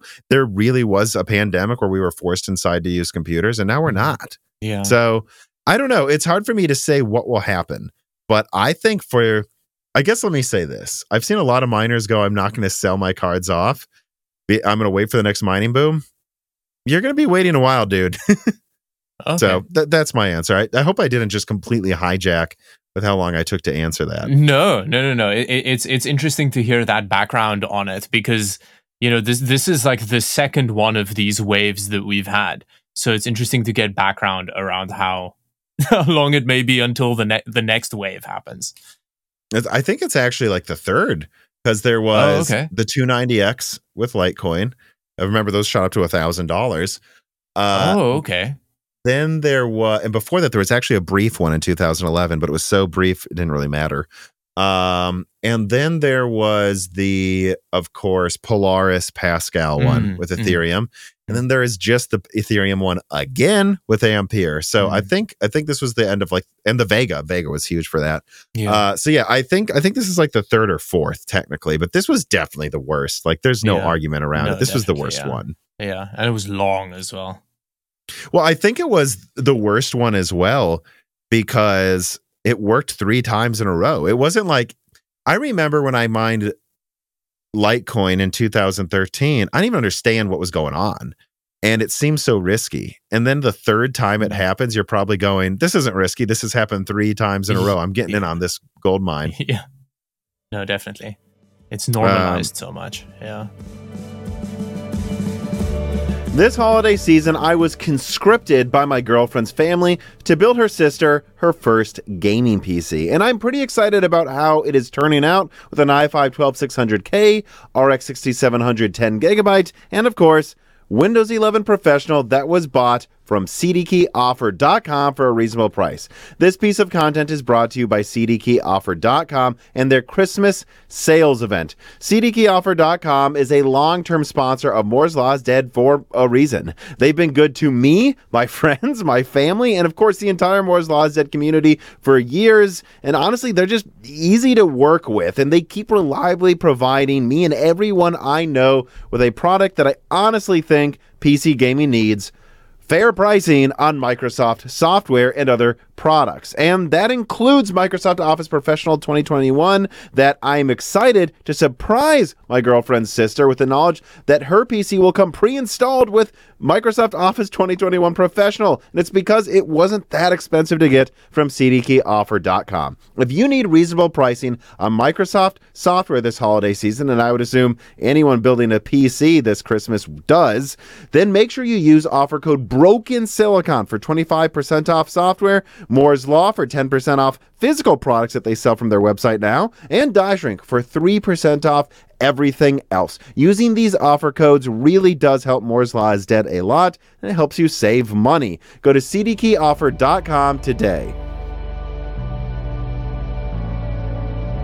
But let us stop talking about mining here and move on to some of the final discussion subjects. So Zen 4's launch, Raptor Lake's launch. I do want to talk with you at least a little bit about that. I mean, I don't know if you had any thoughts about when AMD said Zen 4 would be at least 5 gigahertz, 15% better or more, and then it ended up being 30% better and 5.7 gigahertz. Like it was the opposite of RDNA 3. They way downplayed the performance.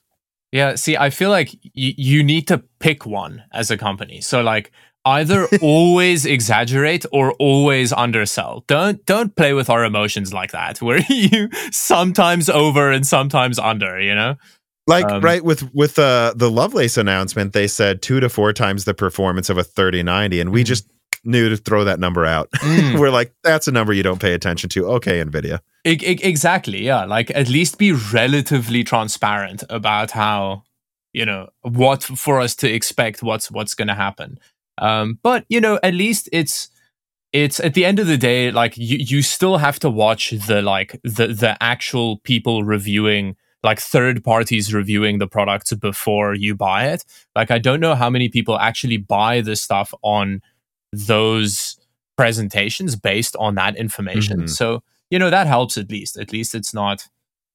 Yeah, the people do still get to see impartial reviews before buying the thing. But let me say this: my theory for what happened with RDNA 3 is that they heavily cherry picked benchmarks for that presentation because they thought they would fix the drivers by launch. And so they were like, oh, but this, because if you remember before RDNA 2, their performance was actually better than what they presented. So they were like, at a minimum will be this, but we're not done with the drivers. And they thought they were doing that again here. And then nope. It's like half what you said it would be. But what do you think about, what did you think about Zen 4 and Raptor Lake overall? So it was the first thing that made me really excited about it is I love the new socket, because I don't like the AM4 socket, just not in terms of just in terms of practically the socket sucks. Like not when it comes to them supporting it forever. That's all really good, but the new socket is way better, AM5, physically. The platform was just very expensive when it first came out. Like I went out and bought a 7700X and an X670 motherboard. The cheapest motherboard I could find for it was like $300 and something for like how is that the cheapest motherboard for a platform? But I think with B660, which is also still expensive, but the prices are creeping down. But that was my like initial thing with Zen 4, was that the CPU seemed interesting. It's just the platform was new and expensive. So let me bring this up though, because I brought it up around that launch too, is when X570 came out, it was super expensive. Like, I paid, $450 for my X570 motherboard. Now it came with a sound card. It was like the only compact one. It had like next gen Wi-Fi and stuff. So I got maybe $350 if we remove the sound card, but that's still a lot of money for a motherboard. Isn't that about what they're charging though for the new generation? I mean, how is that any? And I don't know if you remember B650 or B550. Yeah. B550 was like $200 at launch. That was that seemed so silly back then. Yeah. Isn't that always what happens though? Isn't the platform always expensive? It seems like people are more mad this time around though about it. I won't say they aren't. Yeah. I mean, the thing is, I was complaining about the motherboard prices back then as well. But the thing is, the advantage back then was that you could, if you had an older AM4 board, you could like drop one of those CPUs in there, and you didn't get PCIe 4, but you could still do that. True. Whereas now you don't have that option, which, like the prices will come down. Like it's just a new platform. Like you said, it is how it works. But it is just compared to especially the previous gen Intel stuff. It did seem really expensive for what you were getting, and the previous gen AMD stuff as well. Yeah, I think that's a fair point. I mean, Zen 4 is a bigger increase than Zen 3 was. It's like Zen 3 was just like 25% better. Zen 4 is like 30% better single threading, 50% better multi. So it's a bigger increase. But still, Zen 3, no new motherboards required. And with Zen 2, they doubled core counts. Like maybe the platform was expensive, but I mean, you're getting a 16 core and we were selling quad cores a few years earlier. So it probably didn't feel expensive compared to now. And yeah, I don't know. It's hard for me to say really what I think about it, because a lot of these initial launches, what I've learned is they have to use air shipping. So that's like 4 times as expensive to ship in these boards. And so, of course, they're going to focus on the most expensive models. Yeah. And boat shipping always takes 6 to 12 weeks. And that's why it always takes a few months for prices to come down, because that's when the boat shipped units have arrived on shores, So I don't know. I still think that it's obvious, though, that motherboard makers really thought they could get away with more than they ended up getting away with. And you're already seeing insane discounts on these motherboards on Zen 4, which I guess that's kind of rolling to that conversation. I mean, I'm looking at Newegg right now. The 7600X is $240. The 7700X is, I don't even know. It says I have to look in the cart, so probably really cheap. It's below $350. Oh, okay. And the 7950X is it in stock? Is that actually sold out at its discounted price? Let me look here. The 7950X is in stock now for $570. I mean, prices have basically dropped 20 to 30% across the board here on Zen 4. I mean, at these prices, I'm assuming you were like, cool, but expensive. Is this exciting now, though, at these prices to you? Yeah, I mean, I think that, yeah, it is.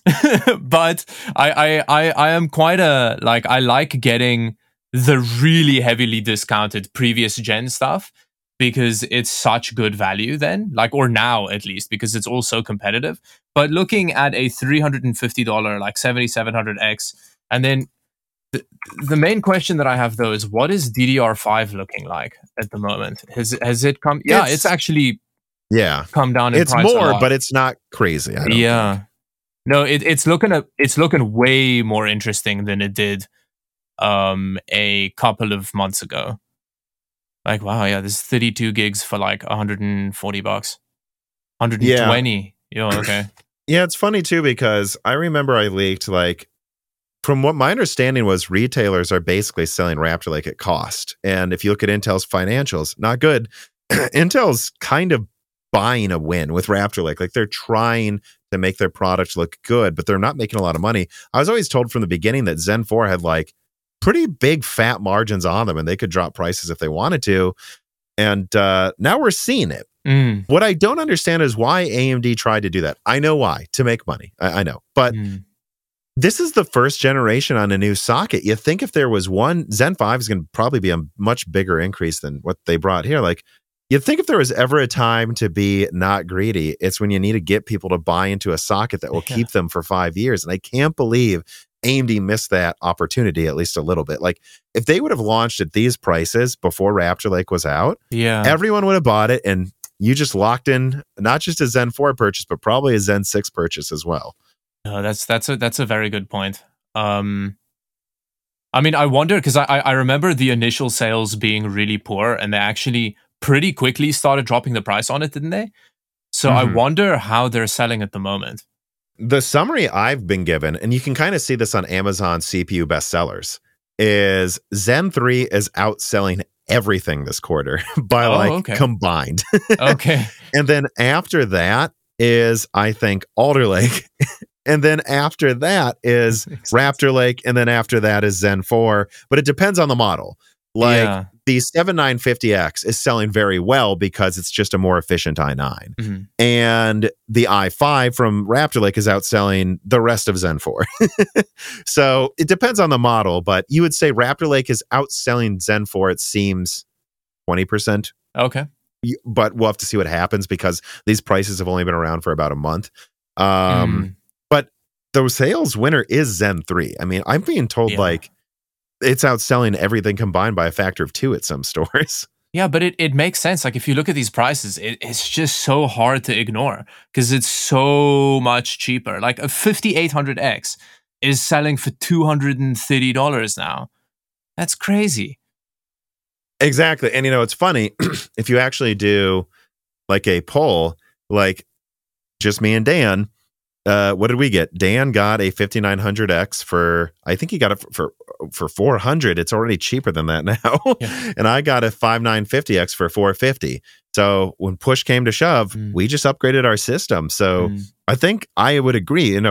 I've been telling so many people, if you want to build a system now, man, Zen 3, 5800X 3D, it's a 5700X or 7700X basically. Yeah, that for less money. You can just drop it into a cheap motherboard. You don't even need fast RAM because the Vcache actually makes up for the RAM speed a little bit. You can get 3200 megahertz budget RAM. Yeah. Yeah, and DDR4 is so cheap as well. You can get for 50 Canadian dollars, you can get a decent kit of like 16 gig kit of RAM. That's yeah. So the winner of this Christmas period is the previous generation, it seems. And CPUs and GPUs. And GPUs, right? Yeah. It really does seem like that. All right, so let me move forward here. The only we've already kind of talked about the graphics cards. We've talked about the CPUs. But the final things I have before I were to get into a few of the subjects for next year is just DLSS 3 and the 12 BH power 16 pin issue. So I don't know how much you want to talk about either of those, but that they're on the list and that did happen this year. Fire. Yay. Yeah, that's kind of my take on that. And DLSS 3, why is it not available on Ampere? That's kind of I think we know why. Yeah, no, exactly. That's yeah. So that's kind of that's my feeling about those two. Yeah, I mean, I haven't had a chance to test it yet because I don't want to have to like buy a game to test it. And it's coming to Mount & Blade Bannerlord, which I play a lot. Okay. So I'm like, well, let me try it in a game I really play, but it's not in that game yet. It's really not supported on that many games yet. I know they say there's 30 games that support it. There's not. There's like 5. Yeah. And these other ones say they're going to get it. Yeah. So have you tried out DLSS 3? Does it look impressive to you? Do you think it's a gimmick? I don't have a 40 series GPU, so I don't have any of them. Yeah, but there were issues with like tearing and stuff, wasn't there? With like weird frame interpolation issues and stuff, isn't there? With DLSS 3? Yeah, I mean, you basically get. I think Hardware Unboxed did a very good video about this where they highlighted that for it to really feel good, because there will always be artifacts. And I know what he's talking about because I went years without having a FreeSync monitor, just using my old 144 hertz monitor. And I didn't really feel like I needed FreeSync at 144 hertz because if you just turn off VSync and cap it around the frame rate max of your monitor, it's refreshing so fast you don't even see the tearing, you know? And so, but then again, if that's the argument, and he's like, so basically you need a graphics card that's natively at least running the game at 90 frames a second. Okay. And it doesn't improve latency. So if you double it from 90 to 180 frames a second, the latency is actually the same or worse. And so then I go, well, it's like, what's the point? It sounds like you're telling me you need a card that's already maxing out your monitor for it to not suck. So what is the point? Yeah. I like DLSS and FSR a lot, like the normal implementations of it. I think that, you know, because of when you use it on a lower end thing, it makes it much better. It's a technology that makes sense in that context. So that's why having DLSS 3 only on 40 series GPUs is so annoying, because that's not the context that it is useful in. And then hearing that you need a very high frame rate to make it not feel terrible, makes it even worse. So, that's a bit of a miss for me.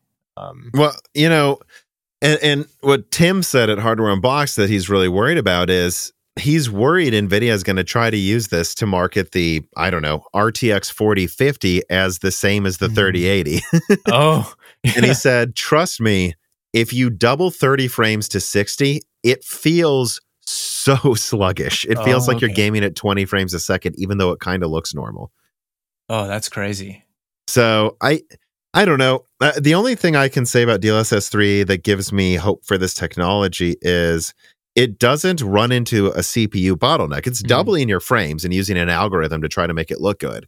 So that means in like games that have super heavy CPU requirements like Spider-Man or Flight Simulator, you can run a 240 hertz monitor and you just literally weren't going to be able to before. And it does look smoother. So that's an interesting use. And the thing is, though, it requires you to use NVIDIA Reflex to not feel worse than not doubling it. And what NVIDIA Reflex does is it throws out frames that would hurt latency. So Okay. what I wonder is just if eventually what NVIDIA can do is throw out the artifact frames to help latency.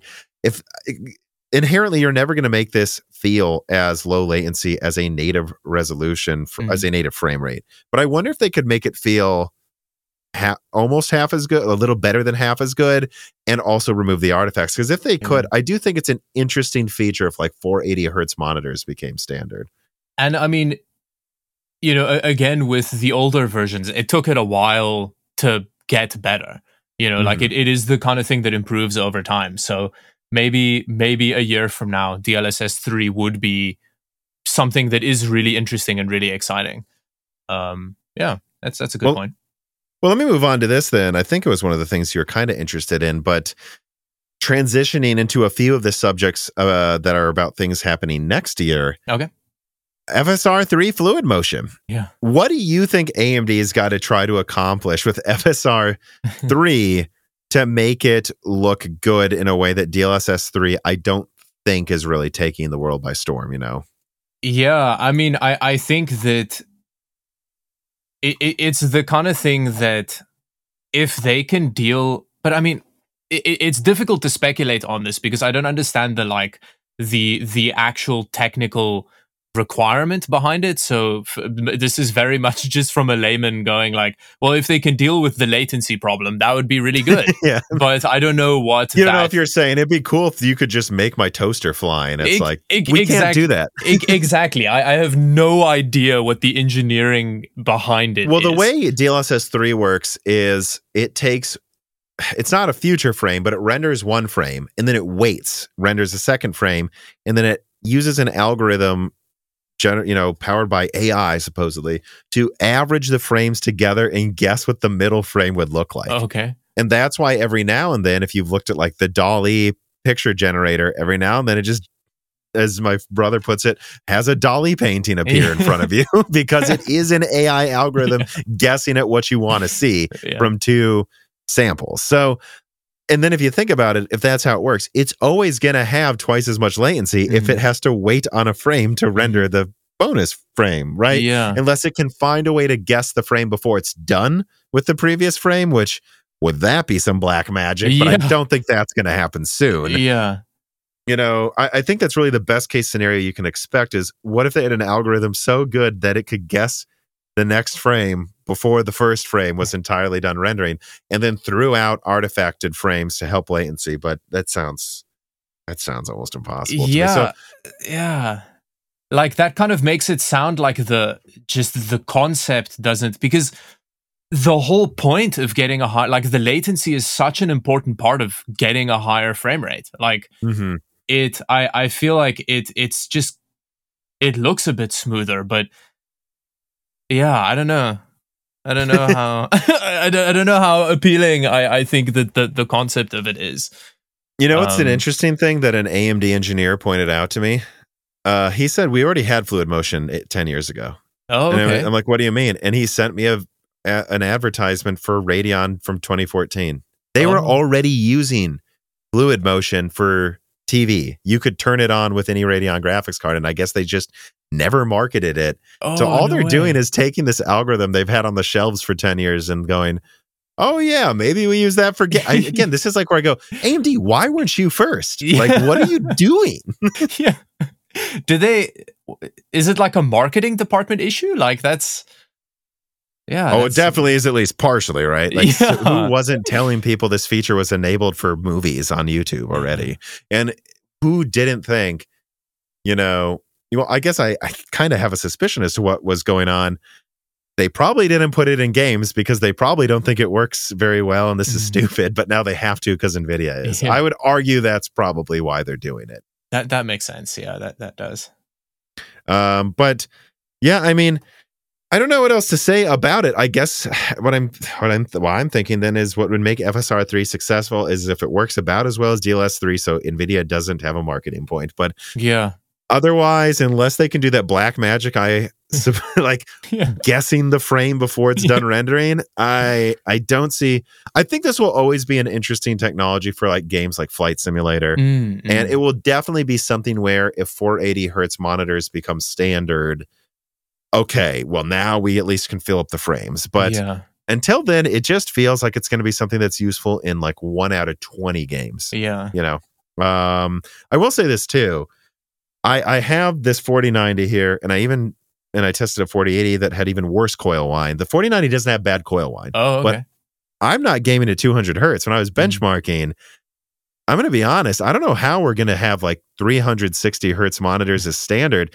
Almost every game I tested had coil whine with every card I have here in 2 systems.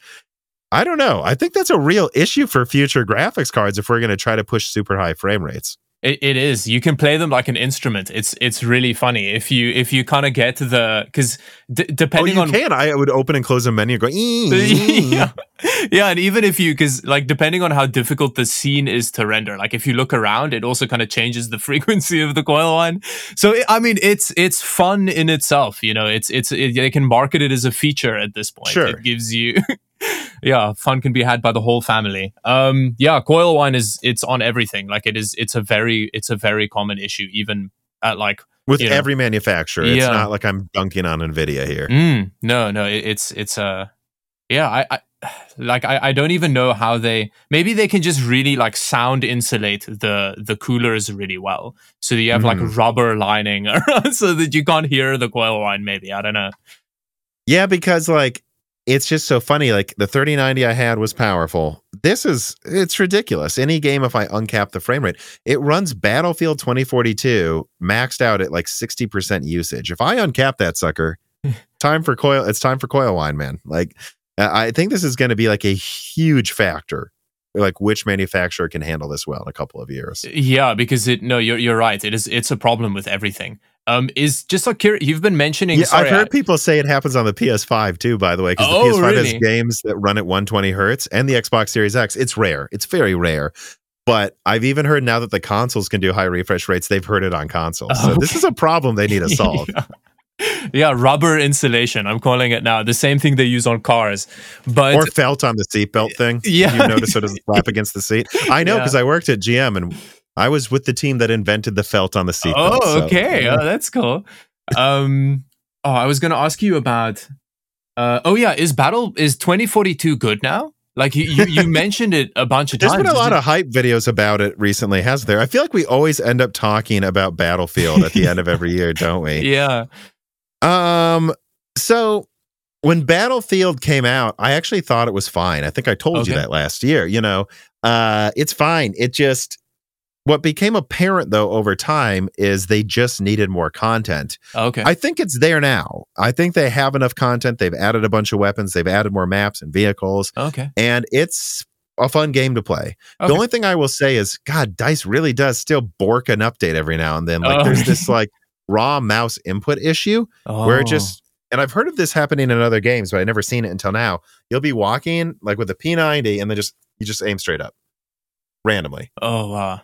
Yeah, not fun. Yeah, very frustrating if you get killed when that happens. Yeah, does it also know? Does it know when you're being shot at to do it then, or is it at least random enough to? I feel like I'm just seeing patterns that aren't there. I don't think there's rhyme or reason to it. I tried to find one. What I will say is the fix was raw mouse input. Turn off that setting. Oh, okay. But it would re-enable itself every time you joined a game, so you'd have to spawn and I know that's like one of those things where it's like, guys, how do you let this happen? And then it took them like 6 months to fix. 6 months to fix that, and it popped up in a recent update again. It didn't happen the last game I played though, so I think they immediately fixed it again. But the fact that it took them 6 months to fix, and then 3 months after they fixed it, it popped up in one update. I was like, what are you doing with your code? There's no other game where I randomly aim up. Yeah.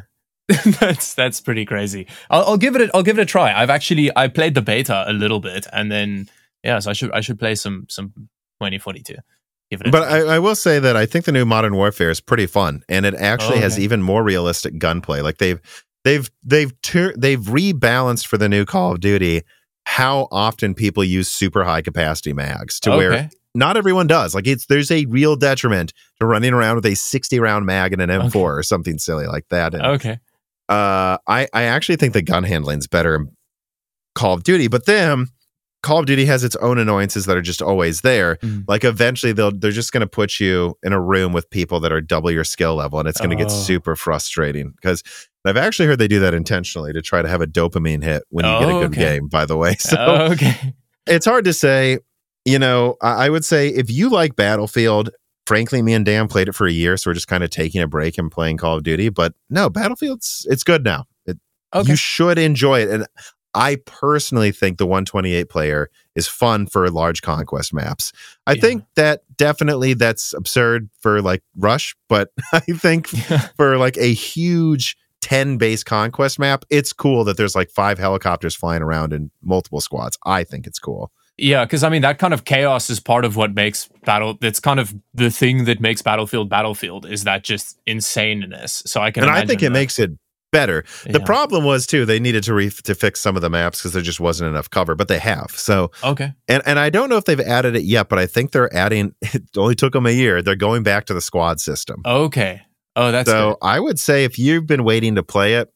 Oh yeah, it's like cheap now. It's fun. It's a fun Battlefield. Certainly, if it's like $20 or something or $30, it's worth the price of admission for like 10 different. You know, there's like 12, 13 maps, tons of game modes. They add new game modes every week for fun. Like they'll just do like Battlefield Bad Company 2 maps with modern weapons, nice. Or like Battlefield 1942 maps with like Bad Company 2 weapons. Like they do fun stuff, so I recommend it. Okay, that's cool. I'm busy waiting for the Tarkov wipe though. That's around the corner. The Escape from Tarkov wipe's coming, so that I can raise my blood pressure on that again. Very excited for that. What's the Tarkov wipe?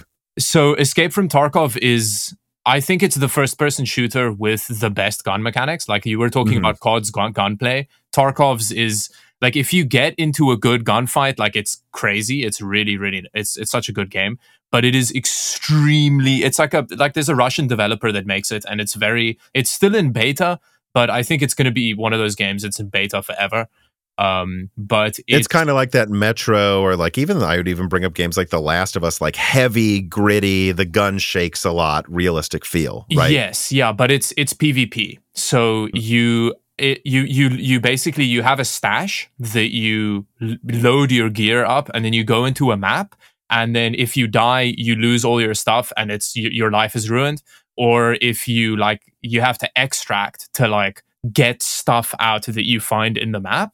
So the cool thing about that is there's a very heavy penalty to dying. So you're like actually scared, and like it's really brutal though, because that thing that you were talking about, Call of Duty having, high level versus low level players. There's a lot more recoil now too. Like you haven't played. Did you play the previous Modern Warfare? The last one I played was like the first Battle Royale one.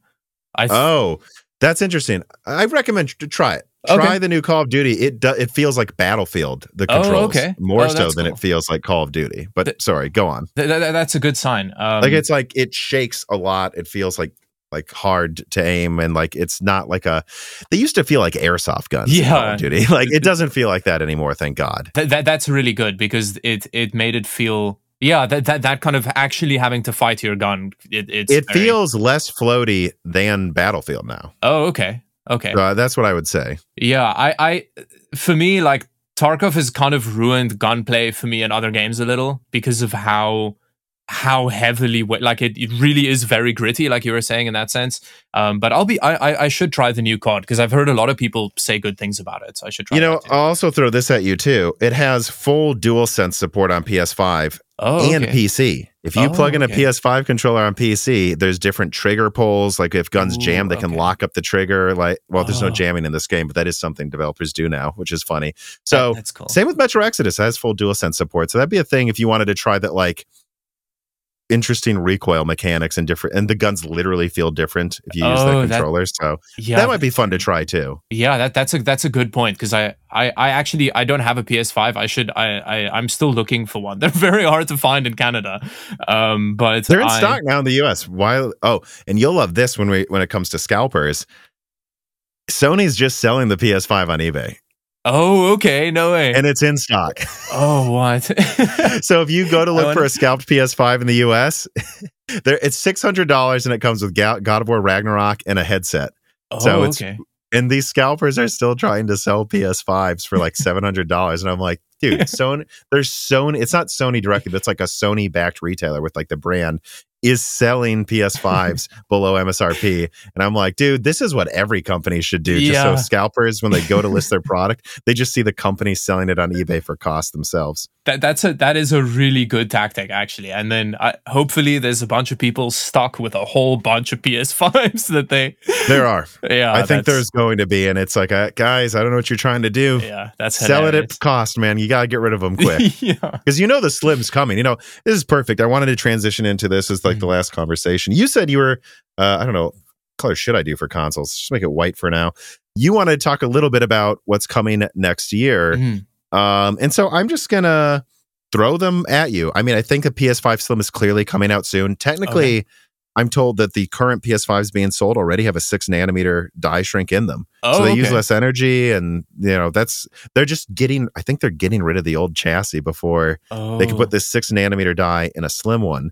And it might not have a disc player, but it sounds like Clean Sweep brings this up as a reader mail here. I've heard multiple rumors that they may have a detachable disc drive so they can make it even cheaper.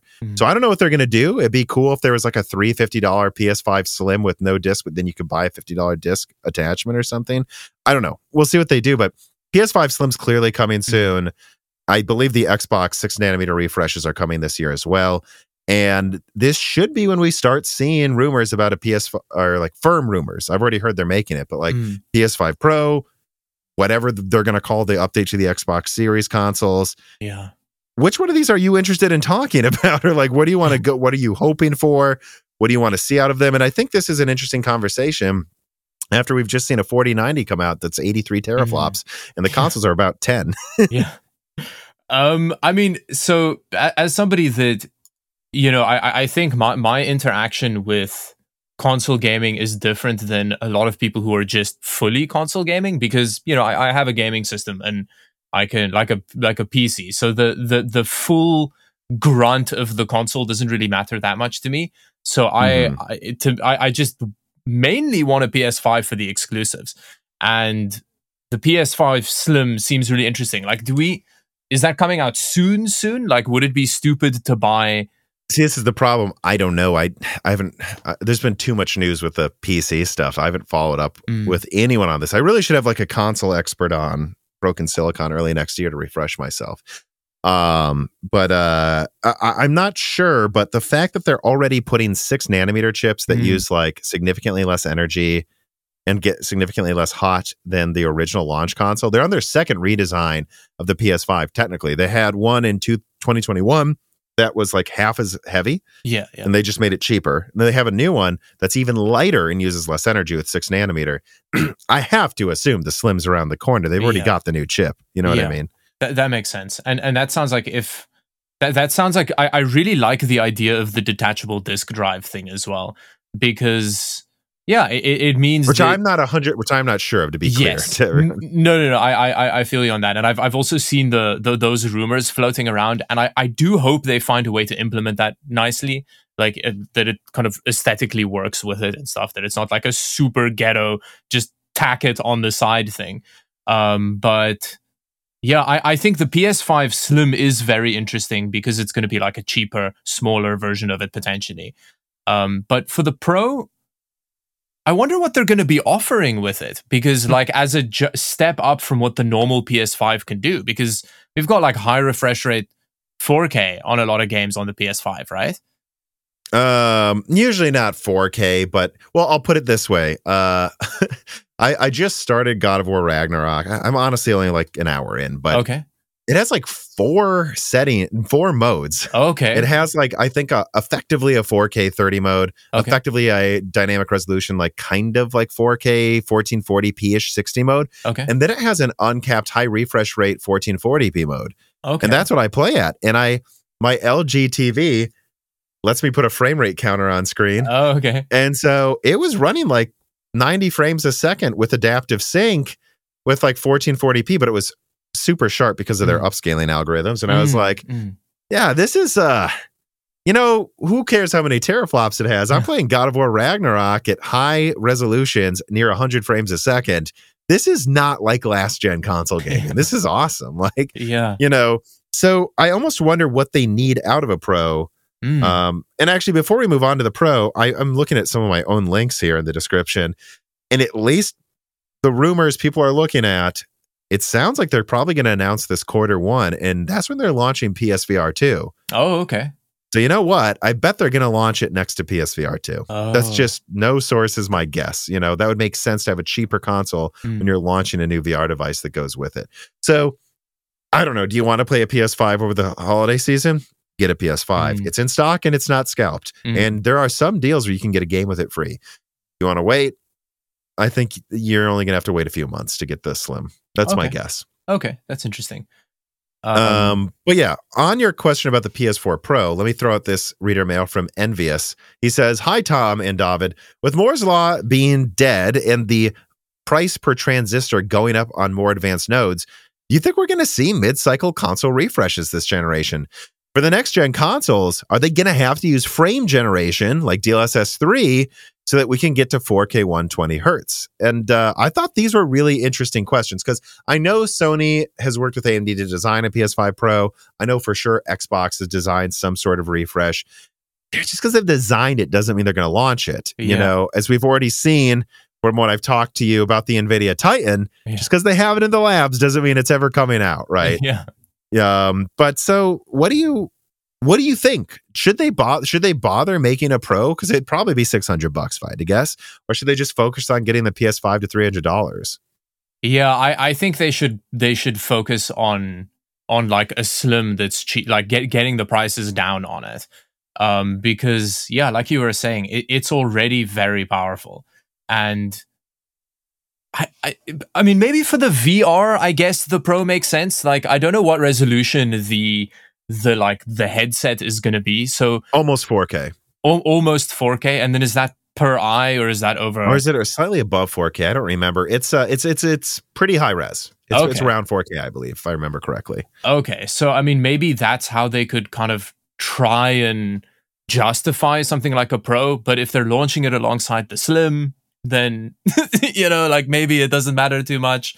But for me personally, I don't know if I care that much about a Pro, considering that like you were saying, the PS5 is a beast already, and the Xbox as well. I just wanted to look this up to make sure I'm not going to get destroyed in the comments. Okay. Yeah, it's above 1440p per eye, PSVR 2. Okay. And 4K is a slightly higher resolution than what the PSVR 2 is total. Okay. So yeah, that's a high res. It's a little lower than 4K, but the thing that I've heard from developers is that foveated rendering works like really well. Okay. Like that there's little cameras that are tracking your eye movements inside the device and then rendering things around where you're not looking at a lower resolution. Okay. They say it really is giving like a 30-40% boost. So where this would place it in VR is probably pretty close to like a 3080 or 3070 Ti, and that's probably good enough, isn't it? I mean, the thing is, like, VR does need a very high frame rate. Like 90 is 90 still the kind of like level that you're aiming for? For this, it's going to be 120. Oh, okay. But I mean, in terms of like the hardware needs to be able to maintain that frame rate. Otherwise, you hurl. Is that a thing? I'm not much of a VR a Quest person. 2. Okay. And it's not so much the frame rate so much as if it jumps around a bunch. I'm going to be honest with you. Like a constant 120 is really, really nice. I forgot what frame rate my Quest 2 runs at because I know they like overclocked it at a certain point, which is, it's like 120 hertz now. So okay. I haven't actually used it since I got a 4090. I bet it runs at 120 hertz now, but it would typically run around 100 hertz and that felt fine. I think that's fine. Okay. So, I mean, as long as the Slim can maintain the games at a good enough frame rate for that to not make people ill, then yeah, it's going to be very difficult to justify a Pro, I think. Well, and while I was told that these things are supposed to come out late 2023 or at least by 2024, I do wonder like how much of it's like, well, we're planning to make it, but we didn't think we'd be in a recession. And you have to like the PS3's bad sales at first. I don't know if it was still a booming market, maybe that thing would have continued to sell great. And it did sell out its first year. But once the recession hit, Sony just had to focus on price cuts. So I don't know. I wonder if they're going to both look around now at a recession and go, maybe a pro isn't reading the room very well. Yeah, and I think that's, they can also take a page out of Nvidia and AMD's book of not reading the room very well. Because the thing is, the pro thing is also they just did it for the last gen. Like there wasn't like a PS3 Pro and a PS2 Pro and a so I think maybe I don't really care if the whole pro thing dies. To be honest, it's My official statement, if anyone's, I hope people are listening, we're putting this online, is as far as I'm aware, they're still making one. The question of if they should is a real question, though, when inflation just happened this badly. I think it's a real question. And I do think the more interesting question is what the heck do they do with the PS6? Because there's all types of cool tech I'm sure they could put in. What would be interesting is if they had an in silicon like ASIC doing DLSS 3 stuff better. That would be interesting. That'd be a very interesting, like they had silicon in the PS4 Pro dedicated to doing checkerboarding better than otherwise. So I don't think this is out of the realm of possibility that they could just have like a FSR 3, ASIC built in. That'd be really cool. Yeah. But what do they price it at? Because I don't know. To get to the performance increase they need, it's going to probably have to be on 3 nanometer. That probably means it's coming in 2025. And I can't see the next gen being cheaper than $600 if they do that. Yeah. And I wonder how much that's going to matter to people. But I don't know. We've seen scalped PS5 selling for $600 for 2 years. Yeah, that's true. I think they can justify the $600 price point if they like introduce a vibrating functionality, like some kind of like physical pleasure introduction. then I'd be happy with it. But if it can literally get you off, exactly, then people will pay $700. yeah, 700's a bargain then. But that's scary because I mean there's predictions of like chip pricing and stuff going wild soon, isn't there? Like. I think it's probably going to go down a little bit now because NVIDIA, Apple, the AMD. I don't think AMD is doing this. I think they still want as much capacity as possible. Like NVIDIA and Apple are trying to cancel orders. So that's going to tell you that TSMC thought they could get away with just raising prices. And I don't think they're going to as much as they thought they would. Having said that, it does cost more. It is a newer node using like crazy laser. Like it's way more expensive. So I don't know. I think 5 nanometer costs like 80% more, 50 to 80% more. Well, let's put it at 40 to 80% more than 7 nanometer. And I think 3 nanometer is going to cost at least 50% more than that. So it's expensive, but it doesn't need to be like $800. But I think there's no way around it. It's probably going to be $600 or $700. But if they're going to do that, they better be pulling some tricks again with what they do. Yeah. But of course, that's their job. Why would I doubt it? They always find some interesting thing to do with a console. All right, so I guess the final thing I would say of all these things we're talking about here is like, I think we already talked about the 4070 Ti. We've already kind of talked about what we thought was going to happen with some of this pricing here, but what about the PSVR 2's price? $550. And I leaked the BOM cost of the Quest, like literally the document showing per part costs. And I'm telling you, man, the Quest 2 costs to this day, about $300 to make, and it's wireless and has its own APU built in it. I don't know what Sony thinks they're doing charging $550 for this. Don't get me wrong. I've heard the picture quality is better. I've heard it works better. I've heard it's better than the Quest 2, but it's not wireless. Yeah. So, and it works. The wireless works. I game wireless with the Quest 2, and the not having to plug in any wires is it's amazing for VR. So I don't know. Did that price surprise you though? $550? Yeah, I mean, maybe they think that they can charge that because, it's like a not being meta tax. They're like, oh, you're not giving your money to Zuckerberg, so, you can give us more. Because, I agree. That's what they think. They think, they just launched the Quest Pro for $1,500 so that you can use it while you're typing for some reason. And they've raised the price on the Quest 2. And I think the Quest 3 is targeting, I forgot I leaked it. I have the BOM cost actually for the Quest 3 too. Oh, okay. And it was like, which, by the way, if these companies tell you, the reason I leak this is because it's like, I'm tired of these companies telling you costs are up a certain amount. They're not. Like, I think that's going to be like $500-$600, like $400-$600. So I think Sony figured we're just going to charge the same price as the Quest 2, and it's not meta, so people might like it. Yeah. I still think 550 is a hard sell, though. It is a lot, yeah, because it's also, yeah, like you were saying, it's like a dummy device as opposed to it's just like, because the Quest stuff can actually like run games and stuff as well, right? Like it. Mm-hmm. Yeah, and of course it's like, I don't know, maybe a little weaker than an Xbox One, but that's enough to play Beat Saber, super hot. You know, watch any movies you want in VR without having to plug in a PC. Yeah. So that does make the price a little like pretty scary. But I don't really know how to judge, to be honest. I know very little about VR, kind of like the VR market. So I don't know, but 550 sounds a lot for it compared to, yeah. But I guess I was just hoping, because Sony had the best-selling VR device for years, then Quest had the best-selling VR device and still does. And I was hoping Sony would be like, all right, well, now we're swinging back and we're going to try to make VR mainstream. I mean, if they would have made it $300, would you have picked it up out of curiosity next to a PS5 eventually?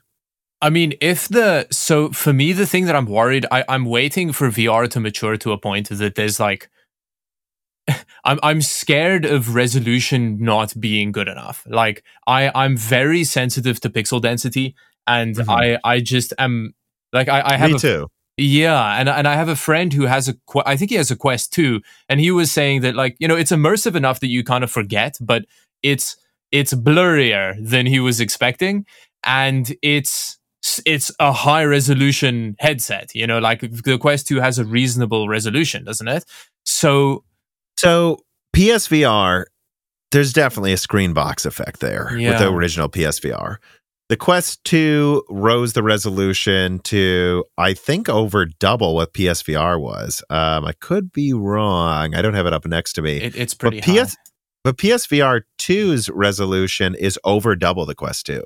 Oh, so, okay. Like yeah. So, per eye. Oh, it's not over double. That's per eye as well. So I don't remember how high it is, but I think it's like 50% better. It's like 20 to 70% better. It's like not double, but it's better. Okay. You know, so in my opinion, as someone who is sensitive, like I like gaming in 4K. I've been gaming in 4K for 3 years at 120 hertz. I'll just turn down settings and run it in 4K. I think the Quest 2 is good enough. Oh, okay. I that's what I think. Is it perfect? No, but playing Half-Life Alyx, which is a fantastic game. I didn't want to play that. And again, with the Quest 2, it's wireless, and it's wireless when I'm downstairs. So I just have my desktop up here, and then I just walk into the living room, put it on, no wires plugged in, boots up to remote desktop, and I start playing. Because technically it's connecting to my router down there, which is connected by Ethernet to this desktop in another room. Oh, that sounds really awesome. Can't do that with PSVR 2. Yeah. At least not yet. Yeah. Maybe they'll have an attachment that makes it wireless. It's feasible, but I think you agree, though, at $550, you're just probably not going to bother. And Sony isn't being aggressive, right? Yeah. And then like you said, if you have to then also buy an attachment to make it wireless, then it's even more expensive. So yeah, no, that is a bit ridiculous. That's a shame, though. I wonder if all this pricing was set before they realized that. Probably. Same as the 4070 Ti. Yeah. There's going to be price drops next year. I feel it. I think so. I really hope so. Well, I just don't see this moving a ton of units at that price. Yeah. And it's like we were saying earlier, we've proved that gamers are stubborn and they're not just going to like yield to it. So yeah, it'll be cool if all the companies realize that, maybe drop the price. Well, the companies that can drop the price will. The companies that were already not doing well, it's gonna be a rough year for some. All right, but on that note, I actually have one final reader mail here. Okay. Golden Bolt writes in and he says, back at the launch of the RTX 2070 and with the launch of the 2070 Super and 3060, Gamers Nexus kept joking, we get it, NVIDIA, you can make 1080 Ti performance at 1080 Ti pricing. Is that going to be the same situation with both companies this gen, but now it's the 2080 Ti? Otherwise, I don't really see how either company can manage to squeeze in and cut down Navi 32, 8104, which is going to be used for the 4070 Ti, or full 8106, 107, and Navi 33 into variously reasonably priced SKUs. I feel like they're going to be climbing over each other to release 2080 Ti's with 10% performance deltas in either direction, and so too with pricing gaps of 100 to 150. It's like, we get it, AMD and NVIDIA. You can make a 2080 Ti 3 years in a row. Yeah. I mean, yeah, that's an interesting question, because it's like when you look at some of the rumors, and I would agree with them, like I know what the die is for like the 4060, and I think it's around a 3070. Okay. But okay, if the 4070 Ti is going to be 800 or 700 to 900, then I would suggest the 4070 is going to be around 600. I suggest the 4060 is going to be around 400 to 500. So yeah, it's 3070 for 3070 pricing. Like, yeah. How would you answer this question? Do you think this is going to happen, or what do you think?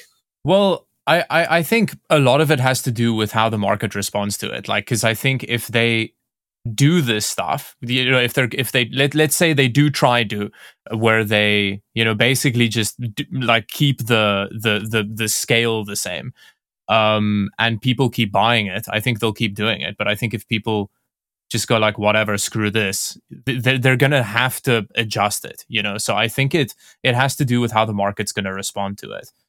Mm-hmm. Yeah, and I think we've already kind of talked about that, though. Like, I don't think anyone's buying a $500 4060. And I think if they price it at $400 and it's not at least as good as a 3070 Ti, I don't think people are going to be that impressed. You can get a 6800 for $400 on eBay right now, and that's better. It's more RAM. Yeah, and there's very little goodwill left, I think, between like everyone's real sick of this all of this. So yeah, I think they've burned through their goodwill on it as well. So I'm very curious to see what's going to happen next year with this stuff. Like I'm rooting for your stance on the prices and stuff dropping, because it's just stupid at the moment. Can't see 20 million gamers saying, I'll buy a $900 4070. Yeah. Like, I just don't see it, NVIDIA. But that will be discussed more on the next episode during the holiday release series, looking back at 2022 and forward to 2023. That one will be with Dan. But I want to thank you for coming on, David. I think we've talked more than enough. I think we've gone through many of the things that were interesting to us as we could from this year. And, hopefully I'll have you on again before the end of next year, but it just keeps coming around that it's like, oh shoot, the year's over. Yeah. But I like this kind of end of year chat about all of the stuff that happens, because you follow it in so much more detail than I do. So it's a really nice recap for me as well, because like I kind of just put my head down and go from thing to thing as it comes out. And it's nice to get more of this kind of view of it. So I really enjoy this session every year. It's awesome. Well, I do too. And, tell everyone where they can find you. Yes. Plug yourself. Oh, I am on the YouTubes. That's the the place where it is. So David does tech stuff. And I, like someone was saying right at the beginning, or the viewer question from right in the beginning, it's not super serious testing. So if you're into that, then maybe it's not the right place to go. But if you want a good time with hardware, then come check me out. Mm-hmm. And I couldn't recommend you enough. There'll be a link in the description. And otherwise, make sure you're subscribed to Broken Silicon on a podcast app. Give us a review on Apple Podcasts. Subscribe to Moore's Law Z on YouTube. If you want to submit questions to guests, support us on Patreon. Look at our sponsors, and just thanks for listening. Tell your friends about us, and continue to hopefully have a good holiday season, everybody. Bye-bye.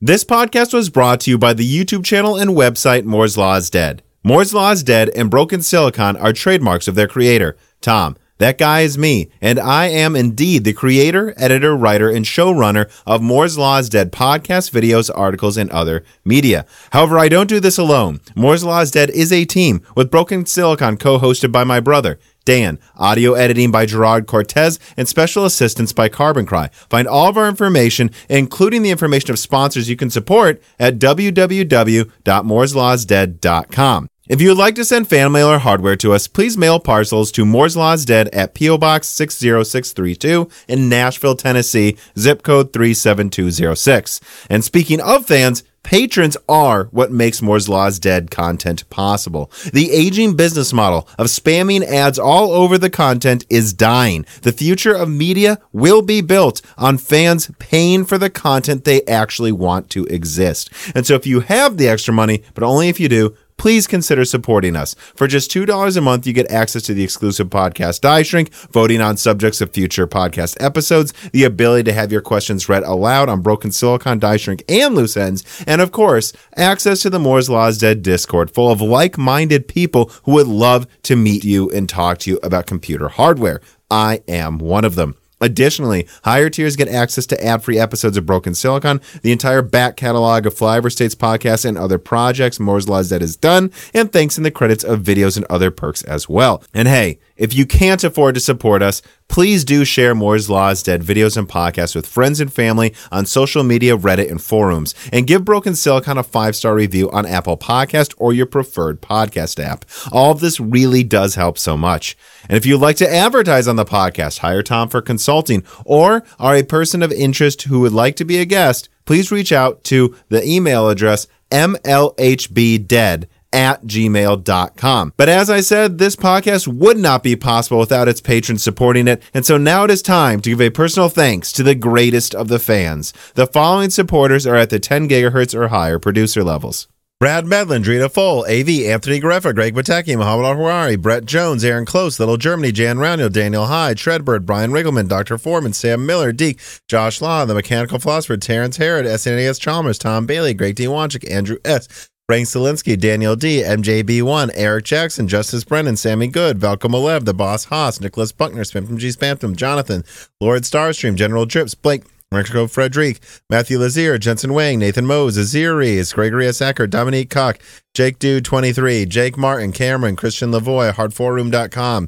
Original Ross, Zlicky, Lance Passer, David Cowden, Ricky Tan, Christopher A. Butler, GZ Ziggy, Sarcastra, Stefan Hart, David Sebastian, Meat and Pork, Stu, Tim Robb, Luis Correa, Ian Clifford, Jesse Jaskowiak, Travis Gooding, Holden Mobley, Nanian, Chris Rich, Deepest Learners, Mads, Zuzu Taylor, Stephen Coates, Michael McGee, Chuck Glidden, Sammy Malotz, Greg, AWS Danny, Patrick Groh, Able Chief, Brett Summers, Milton, Stephen Dick, Tommy, Kunden, Brucha, Mark Mitchell, Mike Daffy, Delmain Peterson, James Anderson, Marshall Pierce, Mark Raidmaker, Dave Schultz, 3S Boy08, Hal Buma, Nerithiel, Matthew Landavaza, Stefan, Cole Attic, Henry Zhang, Judson N, Heath Moore, The Grid, Michelle Pell, D31337 Antics, Joseph Kelly, Noah Nicolella, Hexa Puma, Chrysantine, Jerem Ferriera, Mayor, Keith Moore, Kita Abdul Kadar, Precision, DNA Tech, Radion Technologies Group, John O'Shea, Royce Meyer, Charles Russell, Reginald Ari, Slushbot, Teak Autumn, Jackson Miller, JSMMH, Neith Rizink, Mean Dean, Cal, Andre Chalks, Gaiman Since Reagan, Jeff Sadler, Jordan Simkovic, Loophole 35, Winstar,